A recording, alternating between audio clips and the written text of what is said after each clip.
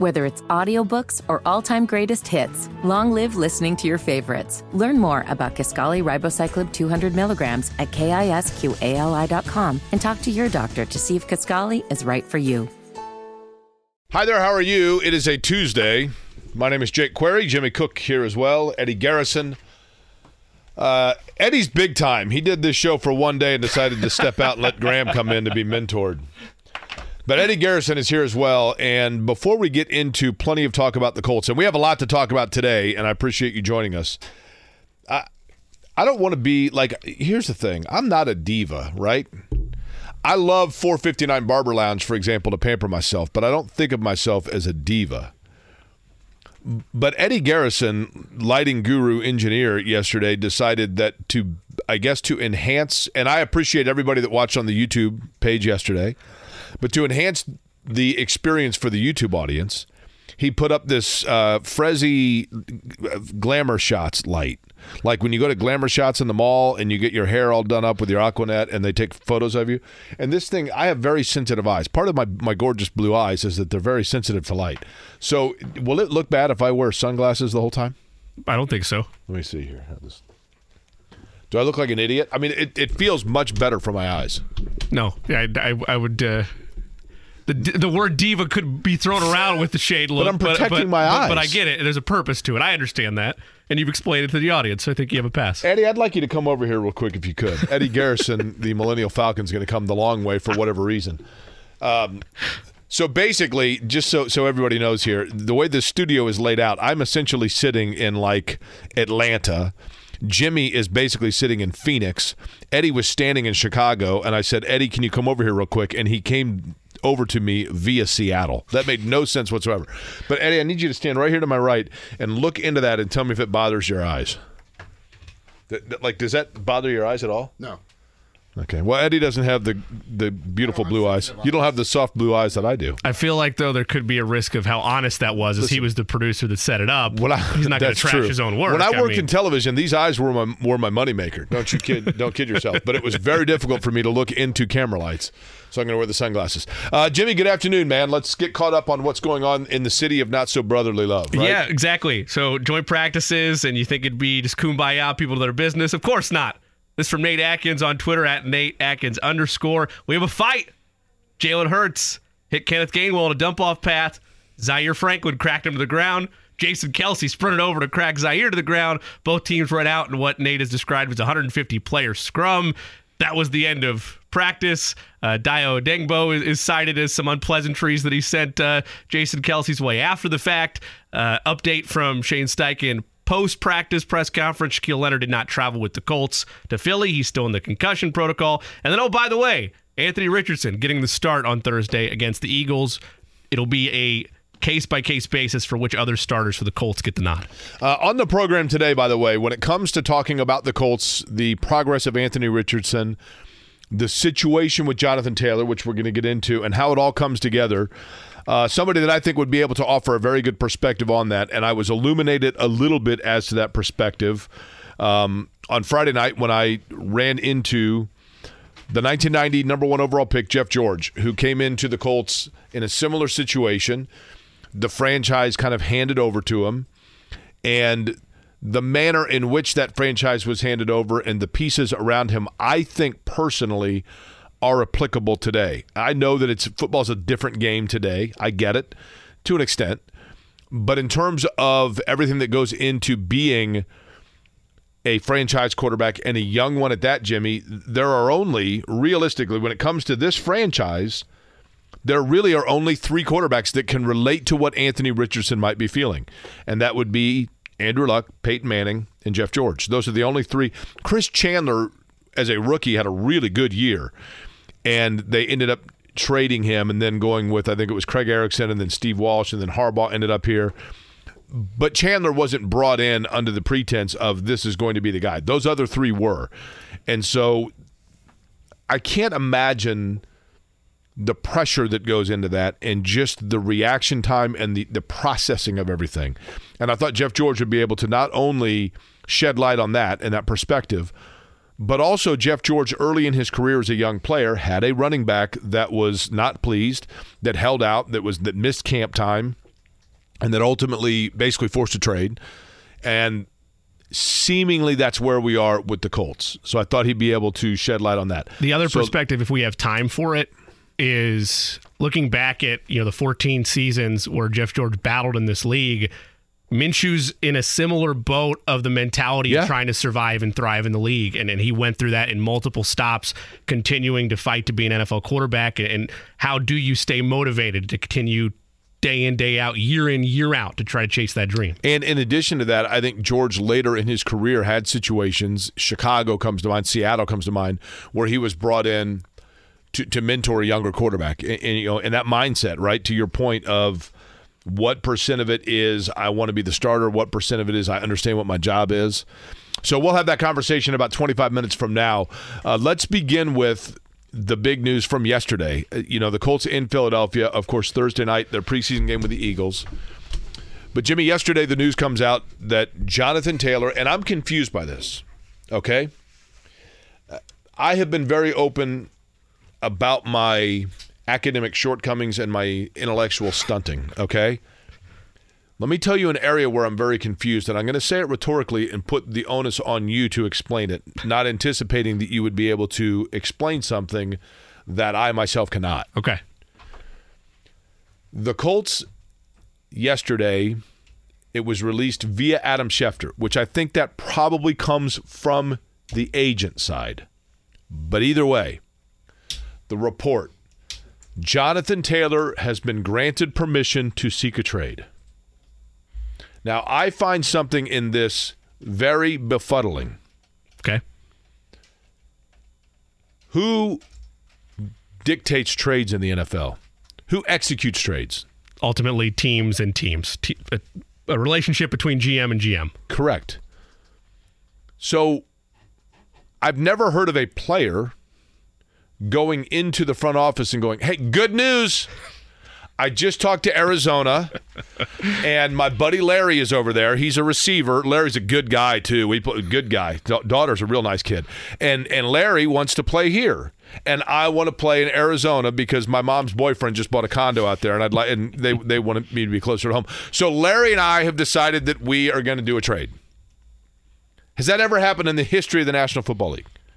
So when they say Jonathan Taylor has been granted permission to seek a trade, isn't it the job of the front office of the Colts to begin hearing things out? And for the Colts, like the Colts are the ones that are putting Jonathan Taylor on Craigslist, right? Yeah. Jonathan Taylor is not putting himself on Craigslist. The personals are not allowed on Craigslist anymore. You can sell possessions on Craigslist, but you can't sell like yourself on Craigslist. So in that capacity, my immediate question was, what does that mean exactly? So I would like your interpretation. What does it mean when they say that Jonathan Taylor has been granted permission to seek a trade? I want to operate underneath the assumption that it was not just the agent that did this. This is an agreed upon thing between team and JT's reps that he can seek a trade, as I'm explaining this. My thought with it has always been the Colts are not going to be actively placing phone calls this time. But they have now made it publicly known that we would be willing to move on from him if the offer's right. JT, we're going to keep our feet up here. If we get a call for you with a reasonable offer, perhaps we'll take it. Your agent, though, it's his job now to go about and sniff around and see if you can find any potential offers that we might be interested in. So it's kind of like meeting him halfway, at least from the Colts perspective. We're not going to go make that deal, but if you want to go hunt yourself a new destination, or if someone calls us for you with something we can't refuse, then we'll go ahead and do it. When you were a kid, sure. Did you ever, listen, somebody's probably going to get mad at me and say that I'm making light of what is a serious situation with a lot of young people, so hear me out here. But when you were a kid, did you ever tell your parents you're going to run away? No, I threw out "I hate you" before, but never, I think, a threat to run away. So there's always like the situation, like when a kid's like, "This is it, I'm running away." Like I'm going to go live at Matt Churchman's house because his mom lets him drink grape Kool-Aid all day long, right? And you pack up your little knapsack and you're like, I'm leaving, I'm running away, or like you're going to go camp out in the backyard and live with the wolves, whatever, right? And after like 30 minutes, you realize you're like, this sucks, and you go back home and you're like, you know what? Like I actually kind of miss Sam the cat and, like Brownie the dog. And so, like, I think I do want to live here, right? But your parents kind of sat there and smirked and let you go out to the backyard because they realized, like, you're not going to get past the neighbor's house before you realize it ain't so bad here. Yeah. I think what we are seeing, you have a running back in Jonathan Taylor that wants upward of $16 million a year, okay, reportedly. You have a running back in Saquon Barkley that got $11 million a year after basically a holdout. And Saquon Barkley, by all account, Jonathan Taylor, a wonderful player. Saquon Barkley, by all account, by most people considered to be a bigger weapon than Jonathan Taylor. Not by much. We're talking Boardwalk and Park Place. We're talking Penske versus Ganassi, but there is a gap. Yeah. Okay? So, Jonathan Taylor comes and says, I want $16 million. The Colts are like, okay. Now, Jonathan Taylor, at no fault of Jonathan Taylor here, but Jonathan Taylor, in reality, is like a Hummer. Like when Hummers came out in 2005, 2006, everybody loved them. They were awesome. These things are awesome. They can like drive over the Egyptian pyramids and across sand. They're unbelievable. And look how cool they are. And they're durable and like they're super, like everybody wanted one. Then they come out with the Hummer 2 that's like a more practical, smaller. You can take it to the grocery store. Wonderful, right? And then gas with the $4.75 a gallon. And now you never see Hummers anymore. That's the running back in the NFL in 2023. Jonathan Taylor's a Hummer. Looks fabulous. Can do everything. Versatile back. Doesn't catch balls, but I'm talking about can break to the outside, can run through the tackles, can seal away games. There's a lot to love about Jonathan Taylor. There's nothing about him as a running back or as a person that has been an issue for the Indianapolis Colts other than health, maybe. But the reality is the game has changed. Yeah. Just like fuel economy and efficiency for people in the American culture has changed. Jonathan Taylor is a Hummer, right? And so the Colts know that. So Jonathan Taylor comes to them and says, I want $16 million. And the Colts say to themselves, well, you're not going to get $16 million, but okay. And so he decides to play hardball. And so in doing that, the Colts then say to him, you know what? Go ahead and get your knapsack and go see if you want to live at Matt Churchman's house. And you're going to find out that it's probably not as much as you think. And so what the Colts have done now is masterfully and brilliantly in this chess game, they have put now the onus on Jonathan Taylor. Yeah. You go out there and see what's out there. So now when Jonathan Taylor comes back and is like, well, the best offer we got was a second rounder and a fifth rounder, or his agent or whatever, they can go, well, hey, so if you're not worth to another franchise a first-round pick, then why do you think you're worth $16 million to us? They backed him and painted him completely into a corner here. And in addition to that, if the Colts now, Jimmy Cook, decide that they're going to trade Jonathan Taylor, which they could, but if they do, they now have, from a PR standpoint, given fair warning to the audience that this is a possibility. After their owner 3 weeks ago said, I'm telling you now, like, no way, not now, not October, not for a Janis Joplin drum set. He's not going to be traded.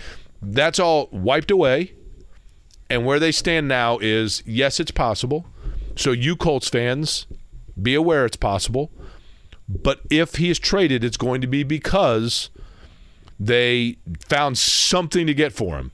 But I think they are well aware of the fact that he's going to find out that his market value they are cementing to him that the market value is in fact what they've been trying to tell him it is. Well, we talked about this from afar over the last couple of weeks, which is that no team is going to pay a running back the type of money that he's asking for. He's not going to get anything in the range of $16 to $20 million a year, and that's part of the burden that a team trading for him is having to grapple with is, what do we want to give up for him in return, knowing that we're going to have to deal with a negotiation period with him at some point in time? And you mentioned yesterday, and I don't know where exactly your stance on it is, it's better than nothing in terms of finding something to trade for him. But for me, there are lines to it. Like if it's a fourth and a fifth round pick is all a team offers for him, I don't know that I would deal him for that. I would need a package of picks that includes, this might be lowballing the Colts too, at least a third rounder within whatever type of trade package is being offered. Jimmy, I think a third rounder is possible, but I feel like that's also ceiling. Yeah, I would agree. Look at what McCaffrey got. I mean, and McCaffrey is a totally different back, right? A better complete back, totally, an all-electric Hummer, totally. to borrow your analogy, where maybe you can find a better way to use it. Well, here's the other thing. You're right.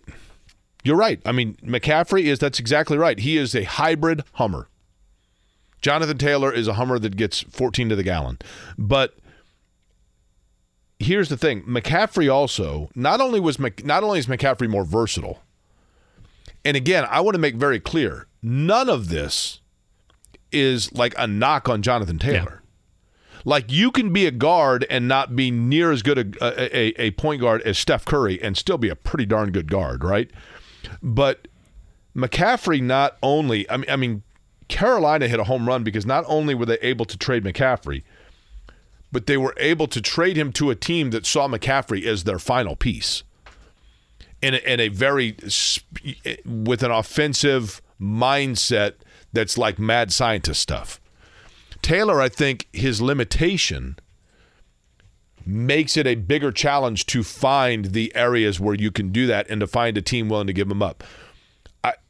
I realize it was 25, hard to believe, almost 25 years ago that Marshall Faulk was traded. But Marshall Faulk, as I mentioned yesterday, Marshall Faulk still had MVP season and multiple Super Bowl appearing seasons left in him when the Colts traded him. In an era and a time where the running back was even more prioritized than today, and they got a second and a fifth. You know, Cook and Elliott are two guys that have pretty stout resumes as running backs, and in Cook's case, still has some years and mileage left on him. And it's not like when he was released by Minnesota that he was signed the next day, right? Yeah. Like, he went on eBay and people were like, "Oh wow," and then it's like, "Wait a minute, this has been on sale now for 12 days, and no one's bid on it." So the market just. It's unfortunate for Jonathan Taylor, but that's just the reality of the market.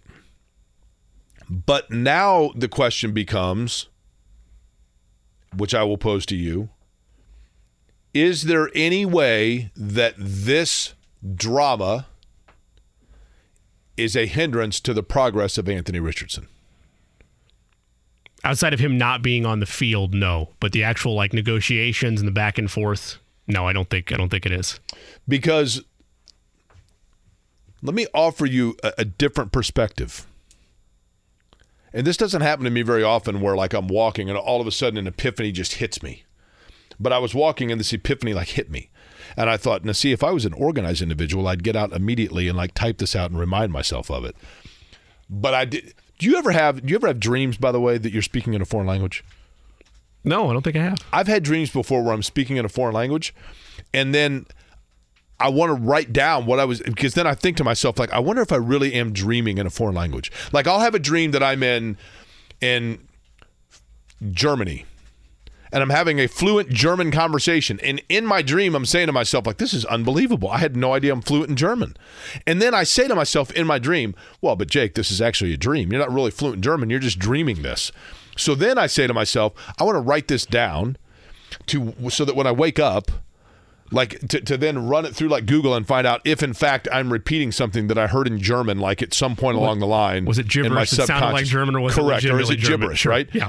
Wait, we don't get a German accent? I know you're big on accents, so we don't get a German accent? The only German accent I have is, Eddie, thank you very much. The only German accent I have is this. 1995, playing Sega Genesis basketball. My buddy Mike Hillary was playing with the Sonics, and that game had a new wrinkle in it where players could get injured. And Detlef Schrempf, I've told the story in the air before, Detlef Schrempf got injured, and Mike Hillary went, "Ach, mein Enkeln." And I've actually, when we had Detlef Schrempf on the air once, I think on this radio show with Kevin, we actually had Detlef Schrempf say on the air, "Ach, mein Enkeln." That's the only German I know. But regardless, I never remember to write down the foreign language to find out whether or not I'm actually bilingual in my sleep. Sure. When I have an epiphany of a point, I very seldom would remember to write it down. But I had this epiphany today. Is it possible? I don't think so. But is it possible that part of the Colts' hesitation and locking in Jonathan Taylor long term. And part of their openness towards trading him this year. Maybe Jim Irsay was totally opposed to trading Jonathan Taylor. Maybe Jim Irsay said, Chris, Shane, we need this kid in the backfield because we are trying to groom Anthony Richardson. And is it possible that Chris Ballard and Shane Steichen finally had the epiphany and said to Jim Irsay the following? Mr. Irsay, you're right. He's a wonderful player. And you're right. Jonathan Taylor's a guy that can give us 1,500 plus yards.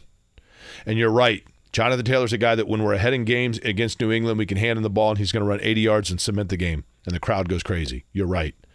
And you are right.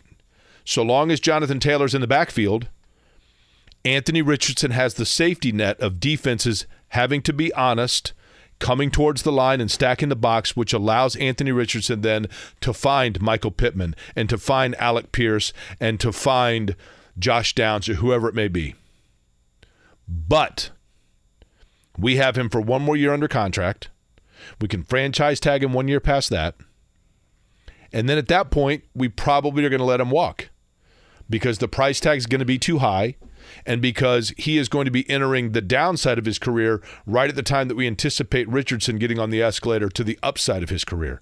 So the timelines don't work out. So if we're not going to have him in his prime at the prime of Anthony Richardson, is it possible that we are better off trying to get assets for him so that we have a running game that actually allows defenses to give more stunts and more looks to Anthony Richardson so that his acclimation period to the realities of the NFL of teams trying to shut down the passing game are taught and shown to him earlier, and the learning curve is steeper for him from the get-go so that there is no acclimation a year and 2 years from now, and rather everything that he's going to see that's going to be a challenge is going to be up front, and we are taking away his safety net and we are taking away his crutch. Is there any chance that that's the mindset? I don't think it is from Jim Irsay, but if I'm Chris Ballard, Jimmy, I have to look at that, right? You have to explore every possible plus and minus of every scenario. Do you say scenario or scenario? Scenario. I think that's a British thing, right? Yeah. You say scenario or scenario? You're scenario? Scenario. See, I'm a scenario guy, I think. Did I just say scenario? Yeah, she said scenario. Yeah, I think scenario is the British way, right? I do a fabulous, Eddie mentions, I do a fabulous British accent. But I would like for you, agree or disagree, on that possibility that it might be better for Anthony Richardson long-term. Jeff George would be a good person to ask this, which we'll do in about 5 minutes, but is it possible that no Jonathan Taylor is a better scenario for the long-term acclimation of Anthony Richardson? Feel free to say no. I think that having him out there, there's no question, can help him this season with all the reasons you outlined. Take stress off of both what defenses might throw at him and having another weapon out there. But from the long term of it, you need to be able to develop as a quarterback regardless of who's in the backfield with you. So at this point, with him having the lack of reps, with him having the inexperience that many people are pushing against him for, I don't think it should really matter who's in the backfield for his long-term development, and maybe it does position him in a better chance to succeed and not have like a safety blanket or a crutch in the backfield. But to your other point about that conversation with them selling Jim Irsay on the idea of moving him to another team, my biggest worry is what the offer is going to be, because the Colts still hold all of the cards in this scenario unless Jonathan Taylor is legitimately injured, because he's going to have to report week one. Otherwise, there's going to start being financial penalties. And they can. Here's the thing: they can trade players on PUP. Sure. The other thing is they can give extensions to players on PUP because they've done it. Shaq Leonard was on PUP when they gave him an extension, and if I'm Jonathan Taylor, then I'm saying, well, see, there's precedent there. You can't use it. So, but you are correct. The health is the other big question mark, right? You know, the one area where the Colts might have painted themselves in a corner a little bit is if the Colts used the alleged back injury as a threat to Jonathan Taylor of, we can put you on the non-football injury list and not have to pay you because you came in and said that you had a back tweak that happened during workouts in Arizona when you were away from the team, non-football injury, Non-football injury means that if you go onto that list, we don't have to pay you anything. The Colts float that out there, maybe a little bit as like kind of a warning shot to him of be careful what you wish for here, because you mentioned this back injury, and then Jonathan Taylor says, I didn't mention a back injury. Why would the Colts lie? He failed the physical. There has to be a reason. But is it possible then that the Colts kind of painted themselves in a corner? Because now if you're other teams, you're saying, well, wait a minute. You're trying to sell me a car, but you already admitted to me that the transmission needs some work. Right? Yes. The ongoings of what's happened to this point have all the feelings of the way players force their way out in the NBA. And we talk about how there's two totally different leagues, and very rarely do you see the type of player power happen in the NFL that you do in the NBA. But that's how those negotiations eventually break down, is eventually the team says, okay, James Harden, we'll use an example, you can go and your agent try to find a trade partner, and we'll go from there.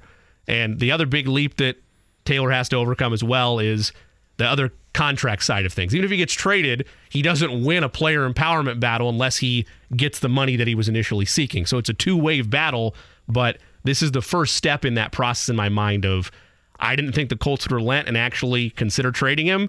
Clearly they've moved at least to opening the door to listening if teams come calling, or if his agent can help find I just think it's fascinating, the whole like, yeah, we're giving you permission.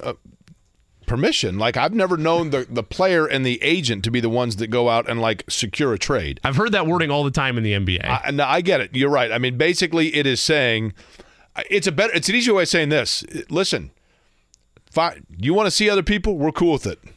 Find out who's actually willing to go out on a date with you, right? Jeff George was the number 1 overall selection in the 1990 NFL draft, began his career in Indianapolis, really flourished in Atlanta and in Oakland. But what were some of the things, perhaps, as a young player that he went through that can translate, and what would he say to Anthony Richardson today? We'll find that out when he joins us next. You're listening to Query & Company here on 93.5, 107.5 The Fan.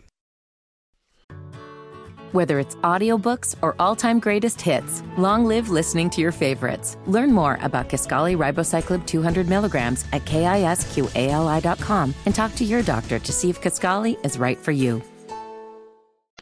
12:30 on a Tuesday. Jake Query along with Jimmy Cook here on 93.5, 107.5. The Fan, talking about the Colts, the Jonathan Taylor situation, Anthony Richardson as well. And I figured when it comes to young players that are trying to kind of get their footing underneath them in the National Football League, there would be few that would be better. Certainly amongst those that are permanent residents of Indianapolis, probably nobody better than our next guest who joins us now on the hotline to talk about exactly that. He was the 1990 number 1 overall pick in the NFL draft after a successful career at Warren Central, where he won back-to-back state titles and broke the heart of North Central amongst other schools in Marion County. Jeff George joins us on the program. Jeff, how are you? Good to talk to you.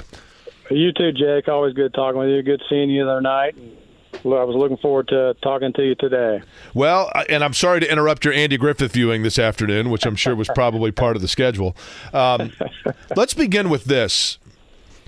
I'm going to present this to you in a hypothetical, Jeff. You know, you came into a situation as a young player, and it's a little bit different for you perhaps because it was your hometown. There was a lot of, you probably had some pressures and expectation in addition to what Anthony Richardson has, but it was a different franchise to an extent back then as well. But if Chris Ballard were to call you on the phone right now, or Shane Steichen, and they were to say, Jeff, you've been through it. How do we handle this guy and getting him used to being an NFL quarterback and bringing him along? What would your answer be? Well, for me, it was, like you said, it was a lot different. But I think I was, as a rookie, I was prepared a lot different than I think the quarterbacks coming into today's game. I was ready. When I remember when Ron Meyer sat me down and said, hey, we're going with you, it wasn't a shock to me because I was prepared. I had 3 years in college. I had all the games under my belt. I was in the pro-style offenses each year. The first year at Illinois, or first year at Purdue, and then 2 years at Illinois. So when I stepped foot on, when I came to Indianapolis, I was ready. I learned the offense early. I knew defenses. I was able to make all the checks and the reads, and I was able to, the big thing for a quarterback, the main thing you need to do is, you have to understand, have a great grasp of protections. And I'm just not so sure that, not that he can't, but I'm just not so sure he has the experience to come in here and do all that you need to do as the QB1, as a starting quarterback. And I think the best thing for him is to play the kid that came from Philadelphia, the Minshew kid. He has the experience. Sit on the sidelines, learn a little bit, know the playbook like the back of your hand, and just so he doesn't take those early lumps and his confidence is shaken. And you have to learn. It's a tough game. It's a great honor to be a starting quarterback in the NFL, but it's going to take time. So I'm just not so sure it's the right time for him to step in there, especially because of the talent that's around him. I couldn't even tell you, other than the Pittman kid, I couldn't even tell you some of the receivers, the linemen, other than Nelson. Obviously Jonathan Taylor, but I couldn't tell you some of the players they have. So it's a young team. You have to sit back and let him develop. If he's your guy of the future, you just have to let him develop and watch a little bit and learn. And then, maybe game 5, if they're struggling and they're not in contention or anything, throw him in there and let him get the experience. But I think he just has to sit back and learn a little bit before he takes that next step. When you look back, Jeff, and I don't know how much, I do think that now from when you were playing, it is even more so. I mean, you led the league in passing yardage in the NFL for a season, but it's even more so a passer-friendly league today than it was then. So with that, though, even though it's a passer-friendly league, that means that defenses are coming up with different looks, different stunts to confuse a quarterback. In your opinion, how many games does it take to start at the professional level before you truly feel like you have seen everything that you need to see to be able to recognize all looks? Well, that's kind of a tough question because it is different nowadays. But for me, in my experience, I remember the first game we played at Buffalo, and Buffalo was the team to beat for all the 1990s.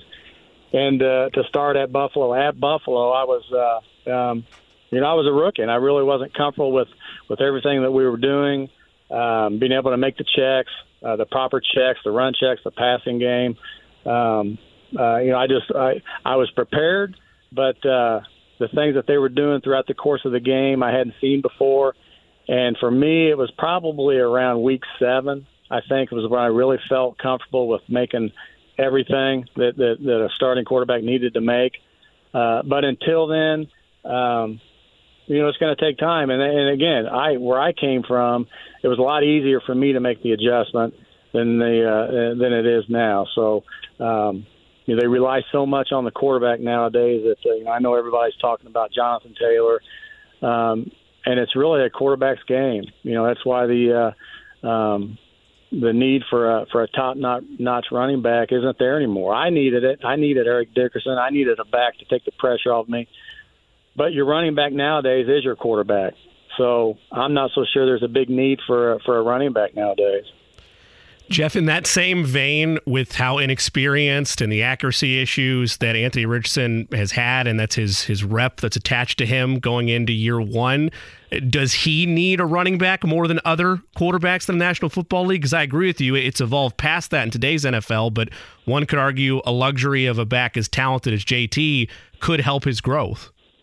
Well, yeah, there's no question that you need a running back, but I'm not so sure that for him to grow to be the type of quarterback that he wants to be, I'm not so sure he really needs an elite running back. I'm not so sure that defenses are going to come up and put 7-8 men in the box and say, hey, we have to stop Jonathan Taylor to win the game. If Anthony Richardson's out there, if they're going to tell him, hey, if you're in your progression and your reads in the passing game, you look at this guy, you look at your first read, you look at your second read, and if that's not there, they're going to probably tell him just to take off, and you be Anthony Richardson. You be the running back. You be our running back. So I'm not so sure that, it's the importance of having a running back for somebody like me, a pro-style quarterback, is a must. But for the game now, I'm just not so sure that defenses are going to really come up and say that, hey, we have to stop Jonathan Taylor to beat the Colts. They know what they have to do. They know they're playing against a rookie quarterback. He's their running back and he's their passer. He's their offense. And you look at, where Philadelphia was last year. Nobody really thought anything about Jalen Hurts and the type of year that he can. I can't even tell you. Now, you guys probably know more about the rosters than I do, but I can't tell you Philadelphia's running back. All you know is the receivers and Jalen Hurts. And, the importance of them having a running back is somebody that you have to be a third down back that's going to go out there and, be a receiver in the backfield. That's what the game needs today. And I think that's what the Colts are looking for. They're looking for a third down back, not a power back like a Jonathan Taylor. Jeff, when you look back at the running back position in particular, you mentioned Eric Dickerson. And my years may be off here, Jeff, so correct me if I'm wrong. I might be off by a year. But if I'm not mistaken, you obviously had Eric as a rookie, when you were a rookie, I'm saying. And then I think it was in year 2 for you when Dickerson really had like the holdout and ended up getting suspended. And there were some issues there with Eric Dickerson. And you were a young quarterback trying to get your footing. And now all of a sudden, your Rolls Royce is not even in the garage. How big a distraction was that for you? How much of an impediment was it towards your growth? And can, not necessarily the lack of on-field production of Jonathan Taylor, but can the drama of Jonathan Taylor be a hindrance to Anthony Richardson? Well, I don't know if it, for me, stunning my growth. I don't think it's stunning my growth. It hurt me in a sense where I got banged up quite a bit. Again, we were different offenses compared to, back in those days to what they are now. I needed Eric Dickerson to take the pressure off me, not to be better as a quarterback, not to, learn the middle part of the game. I knew that. I knew offenses. I knew defenses. I needed Eric I needed him back in the backfield. So what you were saying earlier, that, hey, we have to load the box up to stop Eric Dickerson. If they stop Eric Dickerson, then it made it so much easier on me in the passing game. But the middle part of the game, what Anthony Richardson really has to do just right now is it's not a distraction for him not having a – he just has to grow as a quarterback. He has to learn – you can't worry about that. He has to be, the smartest player on the field. He has to know every position on the field. He has to know what every protection is, every route is, what the receivers are doing, running backs are doing, what defenses are doing, what fronts are doing, what coverages are doing. And that really has nothing to do with the running back. So he just has to go out there, get in the playbook, study, get bigger, faster, stronger, become a better passer. I was watching a little bit of the first preseason game, and some mechanics and fundamentals are a little bit off, but there's no doubt that he has a ton of talent. He's raw, but I needed Eric Dickerson more than Anthony Richardson needs Jonathan Taylor. When you see him talking about Anthony Richardson, Jeff George is our guest, the former quarterback for the Colts. See if I can do this, Jeff. The Colts, Raiders, not in particular order, Falcons, Vikings, Bears, Seahawks, and Washington. Did I miss one? No, that sounds about right. And I would say, me personally, I think of Jeff George's best quarterbacking years with the Raiders, by the way. Would you say Raiders or Falcons are the ones that you look most fondly on? To be quite honest with you, I was the most comfortable when I was in Minnesota. Actually, Minnesota, you're right. Chris Carter and Randy Moss, pretty good tandem to throw to. Yeah, they were, and that's really the only way you're as a quarterback. Somebody like me, the only way, obviously, it's everyone says you need talent around you, and they surround you with receivers, running backs, linemen. You need a defense. And it really is. The quarterback is only going to go as far as his team, and I know we're all talking about the Colts, and we all want them to go, get back to the playoffs, go to the Super Bowl, and have great success. But I'm just not so sure that they have the players that surround Anthony Richardson. Is going to allow him to be the player that he wants him to be, the player that they believe that he can be.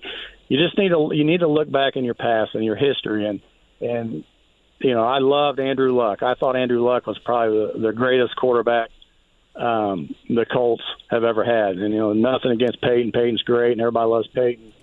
But what Andrew Luck did, if Andrew Luck was had the talent that Peyton had, heck, if I had the talent that was here, in the late '90s, 2000s, I think I'd be a Colt for the next 20 years. And people ask you, do you have regrets? What regrets do you have in your career? And I think the one regret that I have is I didn't retire as a Colt. Jimmy Irsay drafted me. He believed in me. He always said that, hey, Jeff, you're going to be a Hall of Fame quarterback. And for me, I just got bad advice. I didn't have the representation that said, hey, Jeff, look, this is what you need to do. And you stay the course and you work hard and you be the leader of the team. You be the face of the franchise and be face of Indianapolis. And you're going to have great success. We're going to help you along the way. And I didn't have that. I didn't have, the organization wasn't as strong as it was back in, with Bill Polian and now with Chris Ballard. And I didn't have anybody. I had Jimmy Irsay, who's a great man, a great owner, but he was young and he really, was inexperienced as well as I was. So you kind of you grow together. And I just think it's so important. It's not just the players that you need. The organization needs to be solid, and it has to be same people year in and year out, same offense year in and year out. You can't change coaches all the time and have success. So I know I'm rambling here, Jake. I'm getting off. No, I think it's a good point because, Jeff, what I've always wondered is this, and I think you and I have maybe privately touched on this a little bit, but I'm going to tell you how it would be for me, and I think something that's probably misunderstood about you. It would be tough because here's my thought, Jeff. You get drafted by the Colts, and just like you're talking about, I mean, there's you get drafted at a time when the owner's calling in plays from the press box, and they traded your best receiver and your best lineman to get there, and you got a hodgepodge line to a great extent. And I think they learned from that. I think the Colts learned from the mistakes they made and how they handled your tenure. And that benefited Peyton Manning, and that benefited later Andrew Luck to an extent, although Luck, you could make the argument about the line and other such things, but they did try to give him pieces. They drafted pieces for him that they thought were going to work for him. So clearly they learned from that. But, Jeff, what would be difficult for me, and I know this is I want you to touch on this. I love Indianapolis. I love the people here. I love the city. And what I've learned about you is I think you're the same. And so would it have been easier to swallow if your career had gotten off under the same kind of dysfunction if it had been in Houston or Tampa or Arizona as opposed to in your hometown, which is the place that more than anywhere else you would have wanted to have been able to have that cemented footprint? Yeah, it probably would have been a lot easier, obviously, if I went somewhere else. But I wanted to come to Indianapolis. I loved it. My family was here. Obviously grew up here. I envisioned me someday leading the Colts to the Super Bowl. And we all have regrets. And the biggest regret that I have is, like I said, that I didn't stay with the Colts. I wish somebody would have came to me and said, Jeff, look, it has to work out here. Just bide your time, work hard. Be the quarterback that we know that you can be. Give us time to build around you, and you're going to do great things. The Colts are going to do great things. And I just, after 4 years of getting beat up and pounded, not so sure my body could have taken anymore. But I wish somebody would have been in my corner, whether it was my agent, somebody, and said, "Hey, Jeff, look, it's going to get better in Indianapolis. You're a Hoosier. You're a Hoosier for life. You love it there. Your family's there." And, that's the biggest regret I had. And if I would have stayed the course, I know what would have happened because I had a good owner in Jimmy Irsay. Jimmy's great. He's a great owner. He wants to win. If I would have stuck it out, I think I would have been a Colt for 20 years. I think I'd have had a couple Super Bowls under my belt.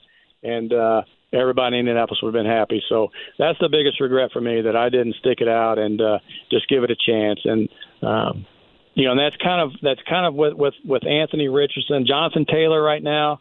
What he needs right now is just somebody to say, "Hey, you know what, Jonathan, go in there. You got a year left on your contract. Play your butt off. Show everybody here in Indianapolis what your worth is. Jimmy Irsay believed in you. He drafted you.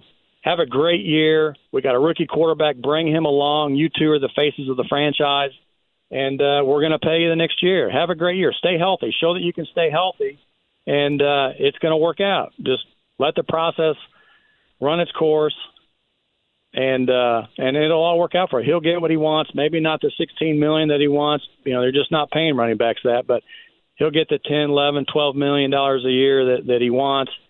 The thing that I worry about for him right now that he's going to turn into a Le'Veon Bell. The guy had it made in Pittsburgh, and he got a little greedy, wanted money, just if he'd have stayed there, he'd have been a Hall of Fame running back, and things would have worked out. So my advice to Jonathan Taylor is get in camp, get healthy. Number one, hopefully you're healthy. Have the type of year that you had. Have a 1,500 yard a season. Get better at receiving because that's what they want you to do now. Work on your routes. And become a better pass blocker, and we'll pay you what you want. He's not a Christian McCaffrey. He's not the type of guy. The kid from San Diego that that's a running back, but it's more of a receiver playing running back. He's not that type of back. But go in there, work hard, prove your worth. And you have an owner that believes in you. He brought you here, and he'll take care of you. I promise you, Jimmy Irsay will take care of you if you do your job. Jeff, I wanted to get your perspective on what Gardner Minshew is dealing with. You battled in the NFL for 14 seasons, and he's at a point in his career where the opportunities that are in front of him are continuing to dream and work for being a starter while also having to mentor younger quarterbacks. What keeps you going when you're at that point in your NFL career, and what advice would you give to Gardner Minshew if he asked you about what motivates you to keep fighting for this NFL dream? Well, the motivation is just you love the game. What better job in the world you can have than a starting quarterback or a backup quarterback in the NFL? The money's crazy, but as a player, you really don't play for the money. You just love the game. You love it. And for somebody like that, I think he's in a great situation. Coming from Philly, your head coach was with you. He knows what you can do. I don't need to give Gardner Minshew any advice. He's been a starter in the league, and he's played, and his preseason he's played well. So I think he knows he's in a position where he's probably going to get some playing time. I'm not sure when it's going to be, but he has an opportunity to play. But again, you play the game because you love football. I started playing when I was third, fourth grade, and then when the Colts drafted me, it was just like a dream come true. And to be able to come back and play for your hometown, although we, not much success, what an honor and a privilege for me to step on the Hoosier Dome at the time, playing in the stadium that I played. Jeff, I've always said, man, you're the one guy that knows exactly how many lights were in the Teflon of the Hoosier Dome, right? Because you were able to count all of them. Yes, and I felt that concrete pretty well. I wish they'd have had the turf that they have now. My body's would probably feel a lot much better in the mornings when I wake up. Hey, last thing, let me ask you this, Jeff, before we let you go, and I appreciate the time today. As we watch Anthony Richardson, tomorrow night, preseason game number 3, the second for him, Thursday night, I should say, 8 o'clock in Philly, and then in the regular season. As a guy like me who's not started in the NFL at quarterback, give me what I'm looking for. Either A, that tells me that Anthony Richardson is making strides. In other words, what are you as a veteran NFL quarterback who has an expert of the position as Jeff George does? Tell me what you're looking for that's going to show you that Anthony Richardson is progressing, and tell me what you're looking for that would be warning signs. Well, they both go hand in hand. The number one thing is when you're in the pocket, you just watch his head, watch how he reads passing plays. If he's going to his first progression, second progression, third progression, when you see him hit a check down, a running back out of the backfield, he's made progress. Most guys, most young guys, you're like I said earlier, you're reading two guys. 1, 2, you panic. I don't want to say the word panic, but you just don't know. You don't know the offense as well as you should. So just go through your progression. Sit in the pocket. Trust your lineman. Make your reads. When he finally gets to the third, fourth, fifth guy in the progression, he's made progress. So if you see him and he takes off early in the pocket, doesn't give the line, it doesn't trust your line, and he takes off running, then he's going back to what he knows best, what he did in college. and he's not. I don't want to say not progressing well, but he just doesn't have the experience that you want in your starting quarterback. Well, Jeff, it's a pleasure as always. I certainly appreciate it. And the good news is now that I'm in this time slot and not the mornings, that means that we can resume the 1 o'clock texting debates about whether or not Warren or North Central should have won the 85 sectionals. Yeah, my Warriors aren't. They didn't get off to a good start this week. Yeah, but I still think, you still think of Warren Central as Warren Central, right? Warren Central and BD are the two that I'm like, they could not win a game for 3 years, and I'm like, it's Warren and BD, though, right? It's still That's big true, when you right? play them. You know what, Jay? There's nothing better than Friday Night Lights. I love it. I've played at all levels, college, pros, and there's nothing and not a better feeling than going out watching a Friday night football game. It just takes you back, and when it was all innocent, when it all meant something, and when it was just you were just a kid. And 55 years old now, and I still go back, and some of the fondest memories of my career, my high school days. It's a lot of fun, man, and certainly you provided a lot of entertainment for a lot of people during those days. Jeff, appreciate it, and we'll talk soon, all right? Sounds good, Jake. Anytime. I appreciate it. That's Jeff George joining us here on the program. Really good perspective. And I think good perspective as well on, to your point, the question you asked about Minshew. I mean, Gardner Minshew's a guy that you look at, Jimmy, you look at Minshew and what he's got coming in, and there's a level of professionalism with that as well that you have to be impressed by, right, of knowing exactly where things stand for him. Yeah, I mean, when they brought him in, the familiarity with Shane Steichen was enough to sell me from the get-go, but just the way he's handled everything and understanding that he knew all along with the fourth pick they might take a quarterback, that he might start and he might be on the bench trying to mentor him, but he's accepted that role and understands that if this is his path, a permanent backup QB, a permanent mentor, he's still fighting in the league, and maybe it doesn't end that way. Maybe he does wind up fighting for an opportunity like Jeff George did for his entire career and thriving in a couple spots. A guy that covered Jeff George, but notably still covers the Colts today. The dean of writers when it comes to covering the Colts in the NFL in this town is Mike Chappell. He joins us in the next hour. It is here. You're listening to it, Query & Company, 93.5, 107.5, The Fan. Really? Whether it's audiobooks or all-time greatest hits, long live listening to your favorites. Learn more about Kisqali Ribociclib 200 milligrams at KISQALI.com and talk to your doctor to see if Kisqali is right for you. Appreciate Jeff George's comments and appreciate those of you that listened to them, commented about it. Really good insight in terms of Anthony Richardson and what happens now in terms of learning the quarterback position in the NFL. Obviously, it went a little bit long, so we'll take a quick reset and be right back. Mike Chappell joins us, by the way, an hour from now here on 93.5, 107.5 The Fan. Whether it's audiobooks or all-time greatest hits, long live listening to your favorites. Learn more about Kisqali Ribociclib 200 milligrams at KISQALI.com and talk to your doctor to see if Kisqali is right for you. I remember when Vanilla Ice did a take on this song. My buddies, Chris Farkas had it on tape. It was the follow-up hit to Ice Ice Baby. We thought it was cool for like 2.5 weeks. I heard it the other day, and I'm like, this is the most embarrassing thing I've ever heard. New details on a little skirmish between the Colts and the Eagles. We'll get to that in just a second here. Jake Query along with Jimmy Cook on Query & Company on a Tuesday. Real quick, I wanted to touch on this, and I appreciate several people that have sent tweets.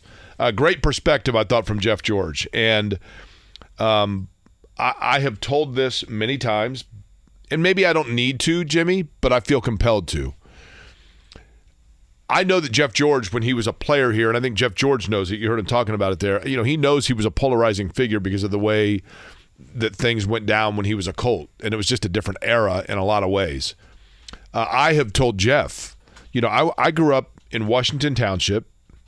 He was at Warren when I was not in high school at the same time as Jeff. I was in middle school when he was in high school. And there's no greater, Jimmy, you went to what high school? You went to Roncalli, right? Yep. So what middle school did you go to? St. Jude.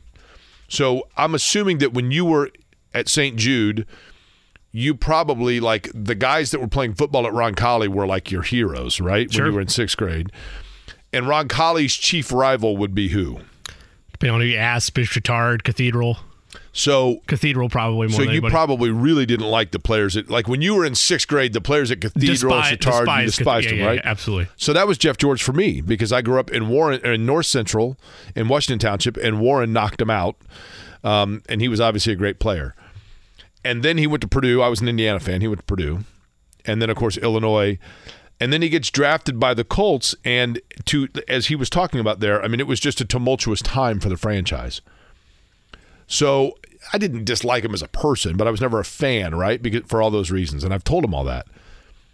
Where things changed for me, and I know that the perception is in this town of that polarization of him to a lot of people. But if you look at like Jason Whitlock that played with him at Warren and is an adamant defender of Jeff George's, Lance Scheib, who played with him at Warren, is an adamant defender of Jeff George's. And I guess now, and I will unapologetically say, I am 100% in the corner of Jeff George and will carry the torch for him and the bat for him in defense of him and the way things went down here adamantly and unapologetically. And I'll tell you why, because the people that get to know him then see like an absolute pillar of loyalty. And you don't talk to many, when you get to know the guy, then you're like, it changes everything. And when I worked at WIBC years ago, I worked there for not a very long period of time. And I did the morning show with Terry Stacy. And I can't recall the circumstance or situation, but we did a show. I don't think it was Thanksgiving Day, but it might have been the Wednesday before Thanksgiving. And we're like, well, what are you going to do for the show? And I said, why don't we do this? Why don't we get listeners to call in or write in and tell if for some reason they're not able to have a Thanksgiving dinner because either they're from out of town or they've got to work that night or whatever. Sure. And we'll get, I believe it was Kroger, donated like 10 pre-made like full Thanksgiving dinners. And then we went on the air and Terry and I went and delivered these dinners to the different listeners and then told their story of like, oh, this is Cindy who moved here from Buffalo and she works at such and such hospital and she's got to work tonight. So here's her Thanksgiving dinner. And, we did, it was fun. Well, at any rate, Kroger donated to us far more dinners than we were than we were giving out. So we had a surplus of them and we're like, well, what are you going to do with these? So we said, well, let's go to one of the shelters and just drop them off at the end of the show. And this was like the last segment of the show. So we go to this shelter, and there's like an 18-wheeler truck out front. And I'm like, what in the world? And the back door opens, and Jeff George is standing there. And it's full of food. And I'm like, and I didn't know. I mean, I had met him once or twice in sports media coverage late in his playing career, but I didn't know him. And I'm like, oh, my gosh. So I go up to him. Hey, I don't know if you remember me, but I used to work at Channel 6, whatever. Oh, yeah, I remember you. And I said, so what are you doing here? And he said, oh, well, I bring a truck of food every year for the needy for the holidays. I'm like, holy cow. Like, how long have you been doing that? Well, I started doing it when I was with the Colts, and, it's my hometown, so I've just done it every year since. And I'm like, well, can we put you on the mic? Like, can I interview you? This is unbelievable. Nah, it's okay. I'm like, well, why would you not want to be interviewed? And I'll never forget what he said. He said, because that's not why I do it.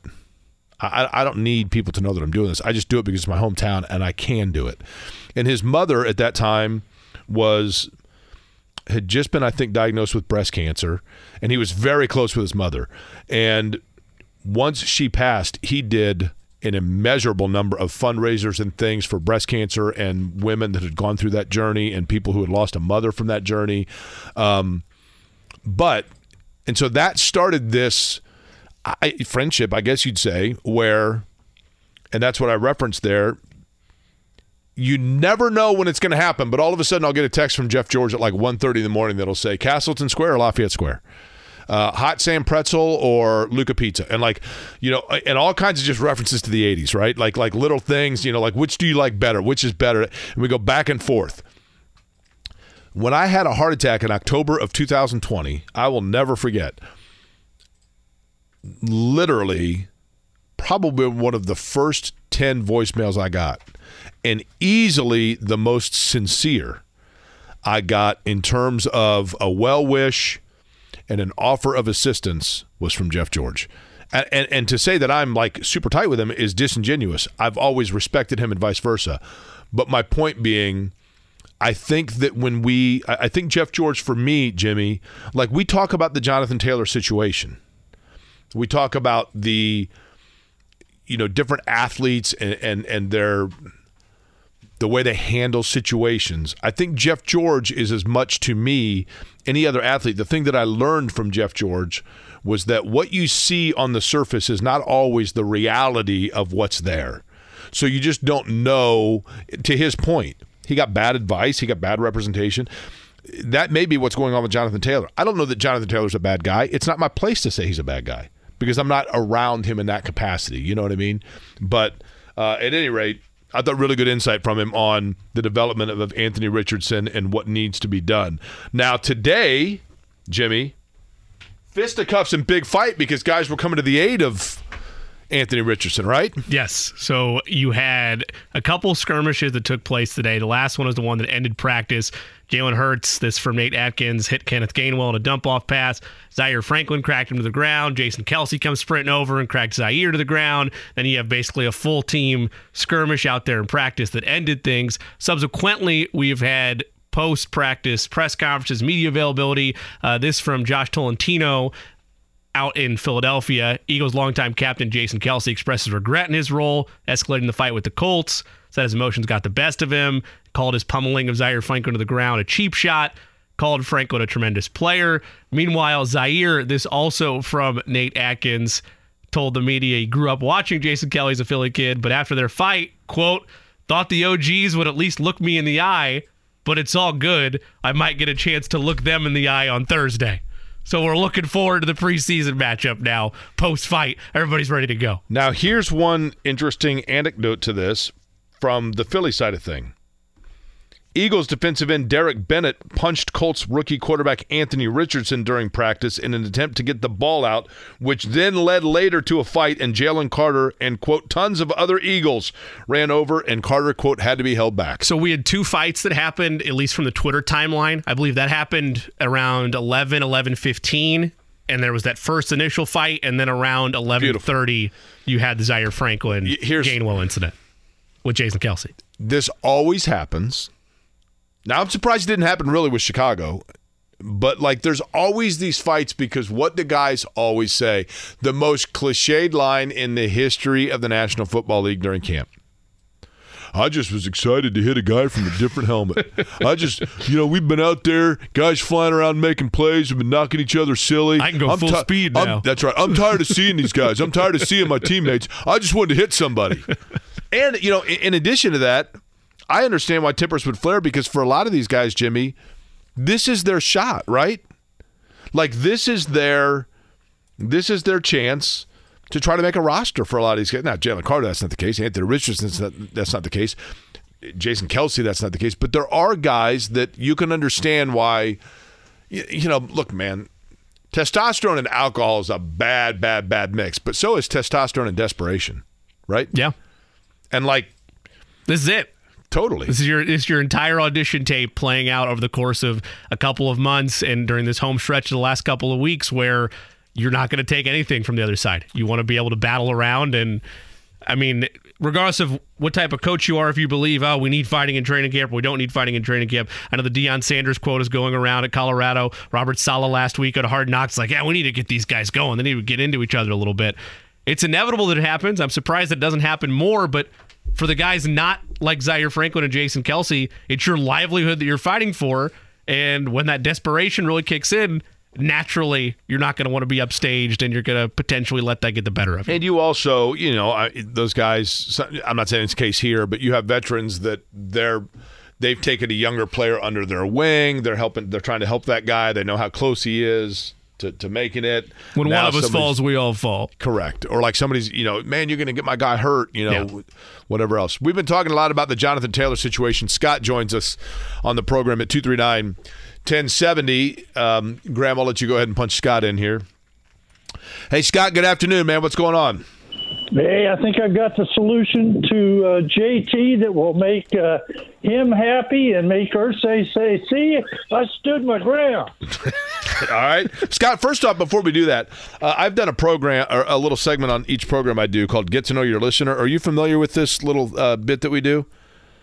I am not. I enjoy you, and I listen to you and Kevin, but I can't say that I know that. Okay, well, this will be fun, Scott. And keep. I want you to put on your hip pocket there. I want you to keep the salary solution in mind because we're going to get back to that. But we do this little segment called Get to Know Your Listener. We've had wild success with it. Kids in particular love it. The research shows. And I just ask a few questions, Scott, to get to know you. Is that cool? Sure. Okay, Scott, if you don't mind me asking, how old a fella are you? 69. Okay, this is 69-year-old Scott. So that would put you in graduating class, I'm going to guess somewhere around, 72, 71, somewhere in there? Just had the Ben Davis 50th class reunion last September, so it was 72. Okay, class of 72. And Scott, I'm going to guess that when you were driving to school there at Ben Davis in your Dodge Dart or your Chevy Nova, probably listened to a lot of Led Zeppelin, maybe some Aerosmith. Is that right?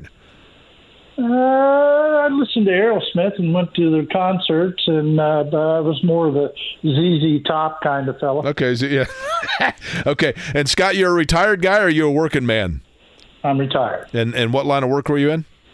I did a lot of things. I was an entrepreneur. I started a nonprofit, and just tried to do a little bit better than left it a little better every time. Well, that's very much appreciated. All right, Scott, tell me then in your entrepreneurship, the entrepreneurial, if I can even say that word, the idea that you have for Jim Irsay that's going to save him money with the Jonathan Taylor situation. All right, for Jim's side, it's 4.3 is your salary, young man, and that's where we're at.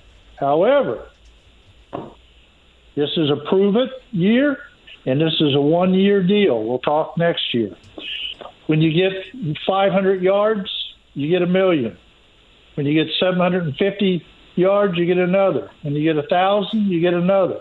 When you get 1,500 yards from scrimmage, which includes passing and thing, you get $2 million. If you play all 17 games, you get $1 million. For every touchdown that you run, you get $250,000. Now, hang on, Scott. I'm gonna try to keep tabs here. Now, let me ask this because I don't know if you know, but I flunked algebra 7 times, and then a tutor got me through. So, for example, you said $1 million for the first 500 yards, right? Right. Okay. Now, at 750, another $1 million, right? Right. So that's two. So if you get to 750, you're now to $2 million, right? Right. Okay, so you keep the first $1 million. Okay, so in other words, this is cumulative, or this is progressive, not cumulative, right? Right. This okay. is progressive. So Every 750 is $2 million. Milestone. So then, what's the next one after 750? You said 1,500 from scrimmage. Nope, 1,000 you get another $1 million, and at 1,500 scrimmage yards, which includes running and passing, it's $2 million. So that kicks you up. That's $5 million. That's 9.3. Okay. I'm not hard set on the 500 yards. I think you could say, hey, your 4.3 million, that takes care of your 500 yards. But that's just, hey, good faith. We want to get you out there. It's 9.3. If you play all 17 games, that's another $1 million. That puts you at 10.3. Then, for every touchdown you get $250,000. 10 touchdowns, that'd be $2.5 million. That puts you at $12.8 million, and you've earned it all on your results-based contract. Now, see, I like it, but Scott, here's my only challenge here. Okay, and I like it. So I'm going to be the devil's advocate here, right? Because I like the way. As a matter of fact, Scott, you sound like a guy I'd like to come to the West Side and we could just go to Working Man's Friend and have a burger and solve the world's problems, right? You and I could do that, right? So via American Legion's about 3 blocks from there. My dad grew up there, and when I was 10 and 11 years old, he'd go in and do as the commander of that. Military-based American Legion. I'd sweep the floors while he was doing the books, and then I wasn't young enough to go to the workings, man. But later so I know exactly where you're at. Well, when he was doing the books, he was probably come up with incentive-laden things like this, which is why that's where you got your entrepreneurial, which I can't say, keen business sense here, right? Because I like the idea. My only question is this, Scott. Would there be concern then that Taylor balks if late in the year, all of a sudden the Colts find themselves in a situation where it's 4th and goal and they're bringing in Zach Moss or something like that, and now Taylor's getting upset because he feels that they are denying him touches or opportunities for their own financial stake? Well, there's 2 aspects to my answer to that. One is Jonathan Taylor's character and contribution to the team and being a leader within the organization, it has been unquestionable up to this contract dispute. So I think if you sit down man-to-man with him and say, look, there's this program, I think he'd be all right with that, especially if you say at the same time, these are all the things that you can earn.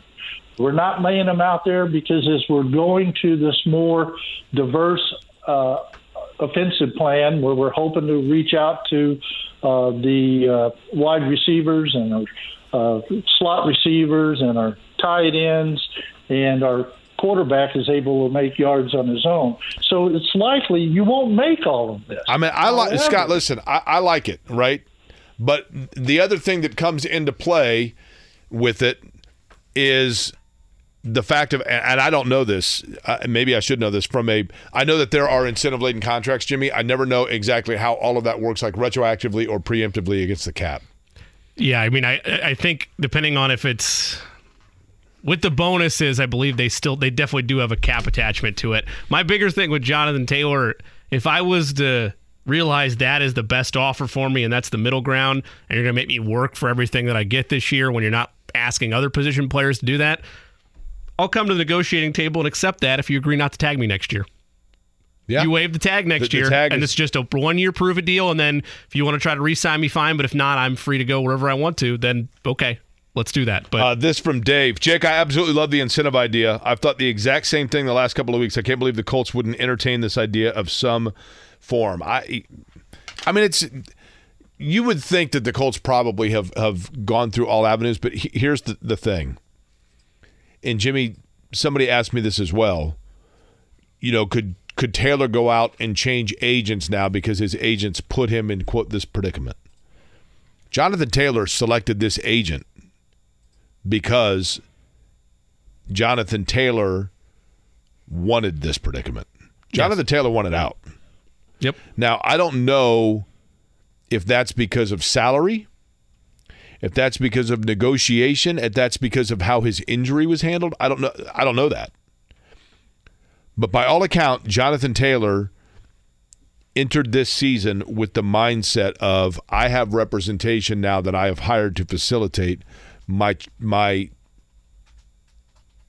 ouster from Indianapolis, quite frankly. I also think that he wants what no other running backs are getting right now, which is long-term security. Right. And, yes, would it be great for him to be able to earn everything that's listed there? Yes. It would be tough, I think, to get all of it depending on situational awareness of the coaching staff, of where they're playing and where they're not. You brought it up, even if it's just devil's advocate, that could lead to more friction if JT even thinks that there's a chance that they're holding him out of reaching some of those objectives. But his other fear right now, which is the same with any running back around the league that's on a rookie deal, is if I try to push back, I'm just going to get tagged and I'm going to be trapped here.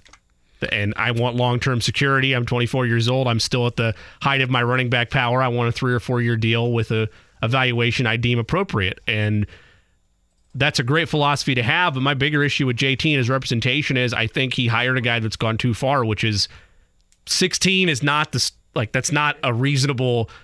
It's a great initial offer, but you can't be your final stance offer. Not with the Colts, but with anybody in this league. Nobody is going to give him 3 or 4 years for $16 million each season. There's no way. Not today's NFL. I think the really hard thing for Jonathan Taylor, I've said this before, the really critical piece for Jonathan Taylor to get paid, Jimmy, quite frankly, was Carson Wentz. Because I think when Jonathan Taylor was drafted, the Colts were under the mindset that they were going to get a quarterback that was going to be like a 4 to 6 year guy, and they were going to be able to gel together and build a team around a franchise quarterback, and they thought it was going to be Carson Wentz. And once Carson Wentz imploded, and they had to move on from that, and they get Matt Ryan, which they thought they could get 2 years out of. I think they thought they were going to get 2 out of Phillip Rivers, but Wentz was the big one. Because the other 2 bookends there were guys that were clearly at the end of their career, okay? But Wentz himself, I think they thought, okay, we are waiting for Taylor to hit his prime because we have a quarterback that's in it. Once Wentz didn't work out and they jettisoned that and they started all over from scratch, the timelines then were completely thrown off where the running back, but Jonathan Taylor himself, became less relevant to the long-term plan, to the immediacy. Yeah. And so in his case, I understand why he'd be like, then get me out of here. If I'm Jonathan Taylor, I'm like, look, I came in here assuming that by year 4 or 5 of my career, I was going to be on a team that was winning double-digit games. Instead, now, year 4 or 5 of my career, I'm being asked to be on a team that's doing a rebuild. Then, yes, I could see why he'd want out. See, the vibe I get from it, and I think Jonathan Taylor, by all accounts, is a great person, but I think it's the larger aspect of my position group is not valued. This is not fair, the type of compensation that's being offered to us, and I'm going to be trapped here year over year for as long as they're going to tag me. I'm 24 years old. If I wait 2 or 3 years and let this play out this rookie season and I play under a tag next year, I'm going to be under the same boat that Saquon Barkley and Josh Jacobs are at right now, which is forced to accept a lowball offer because nobody else is going to want me because I'm 27 years old now, and that's the new over-the-hill 30 for running backs. Or I'm going to wind up being released and think I'm going to get 10, 12, 13, 14 million a year and then wind up settling for 8 or 9 million like Dalvin Cook, like Ezekiel Elliott learned the hard way. By the way, speaking of being old guys over the hill, I've never really figured out, Kevin and Mark were fabulous with this in the morning show. Maybe you can help me, Jimmy. The YouTube chat. Yeah. I should be more like appreciative. It's not that I'm not appreciative and respectful of the YouTube chat. I just have never been able to like double focus on doing the show and then also looking at the YouTube chat. But I appreciate everybody that's in the YouTube chat, and I certainly appreciate everybody that's listening. And actually, I was surprised yesterday the number of clicks that we had. I appreciate everybody that is watching right now on YouTube for certain. I apologize. The lighting, I got to put the sunglasses back on. Phil Sanchez commented that he knew what I'm talking about. He has the same, and Phil's a hell of a good-looking guy, but he wears sunglasses out in public as a TV anchor because he knows the lighting situation. We need to get you like a ring light or something. It's not directly in your face like that. It is directly on me. Thank you for noticing that. Mike Chappell, by the way, at 2 o'clock. Jake, Albert.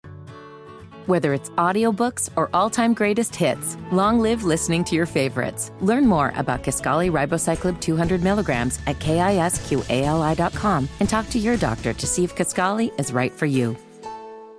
Breer had a piece on SI.com a little earlier today evaluating a number of different topics, including where the word is from AFC, NFC execs around the NFL for what a trade package could be for Jonathan Taylor. This is from the piece on SI.com. Can I guess? Sure. Let's guess, and then I'll reveal. Let me ask you this. How many different pieces are we talking? There are 7 different executives that commented on this. I know, but I'm saying. For pieces, some are and, some are or. The ors are 1. The ands are 2.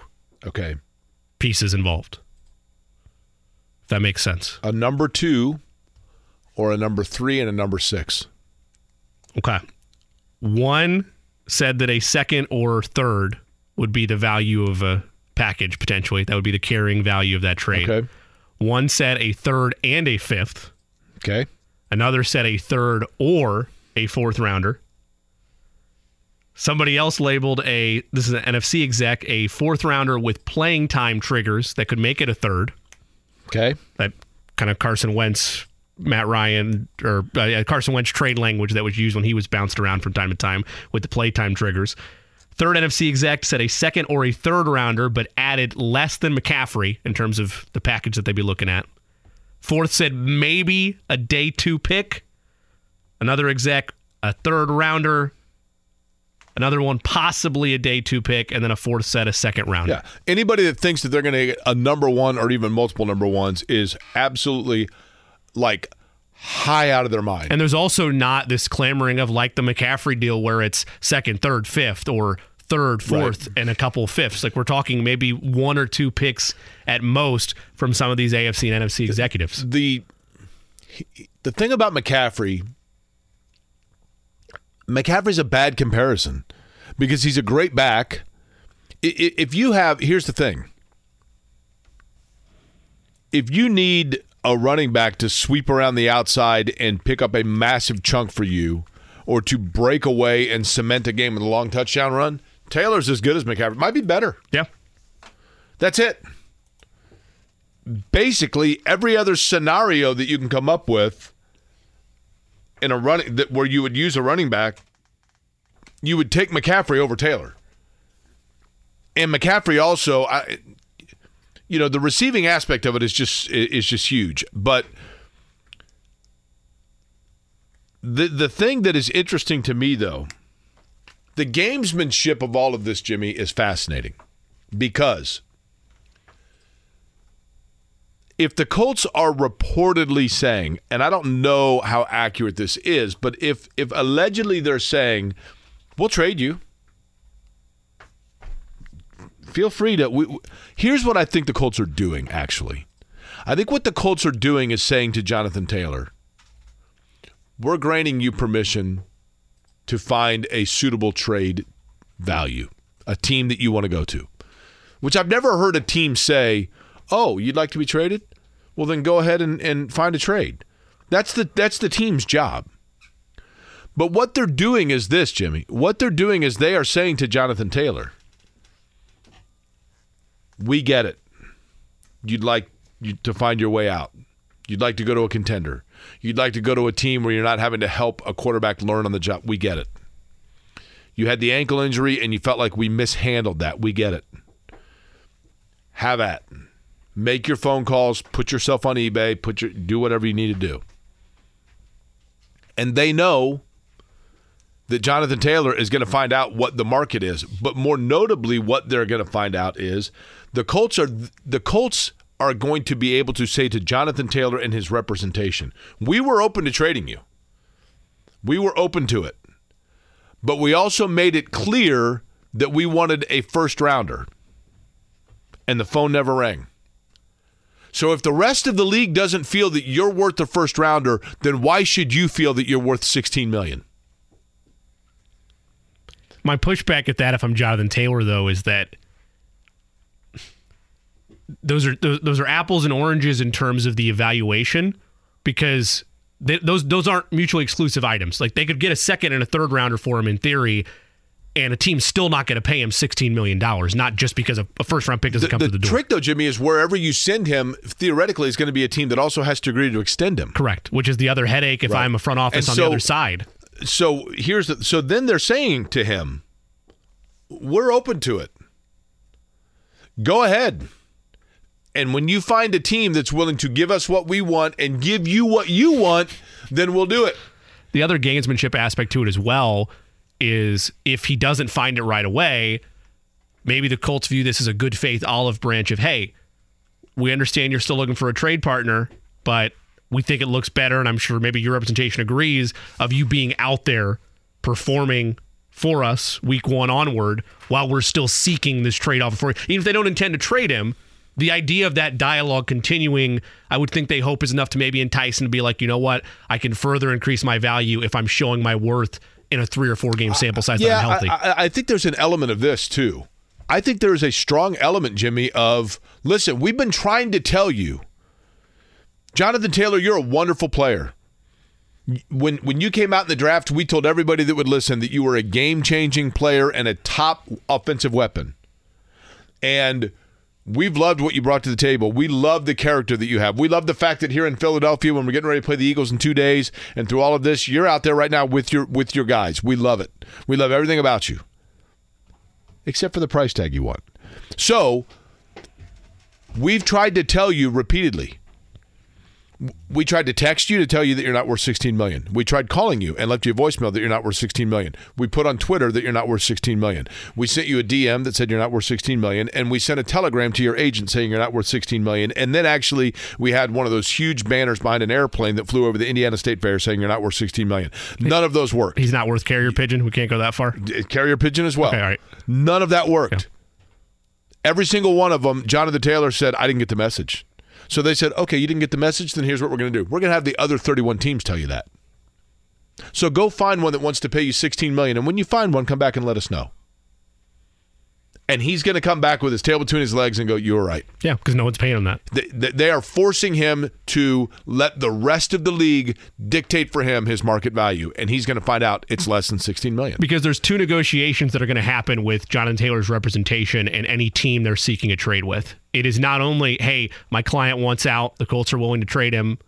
Can you trade a first or maybe a second and some other picks there? It's also, oh, by the way, my client wants $16 million.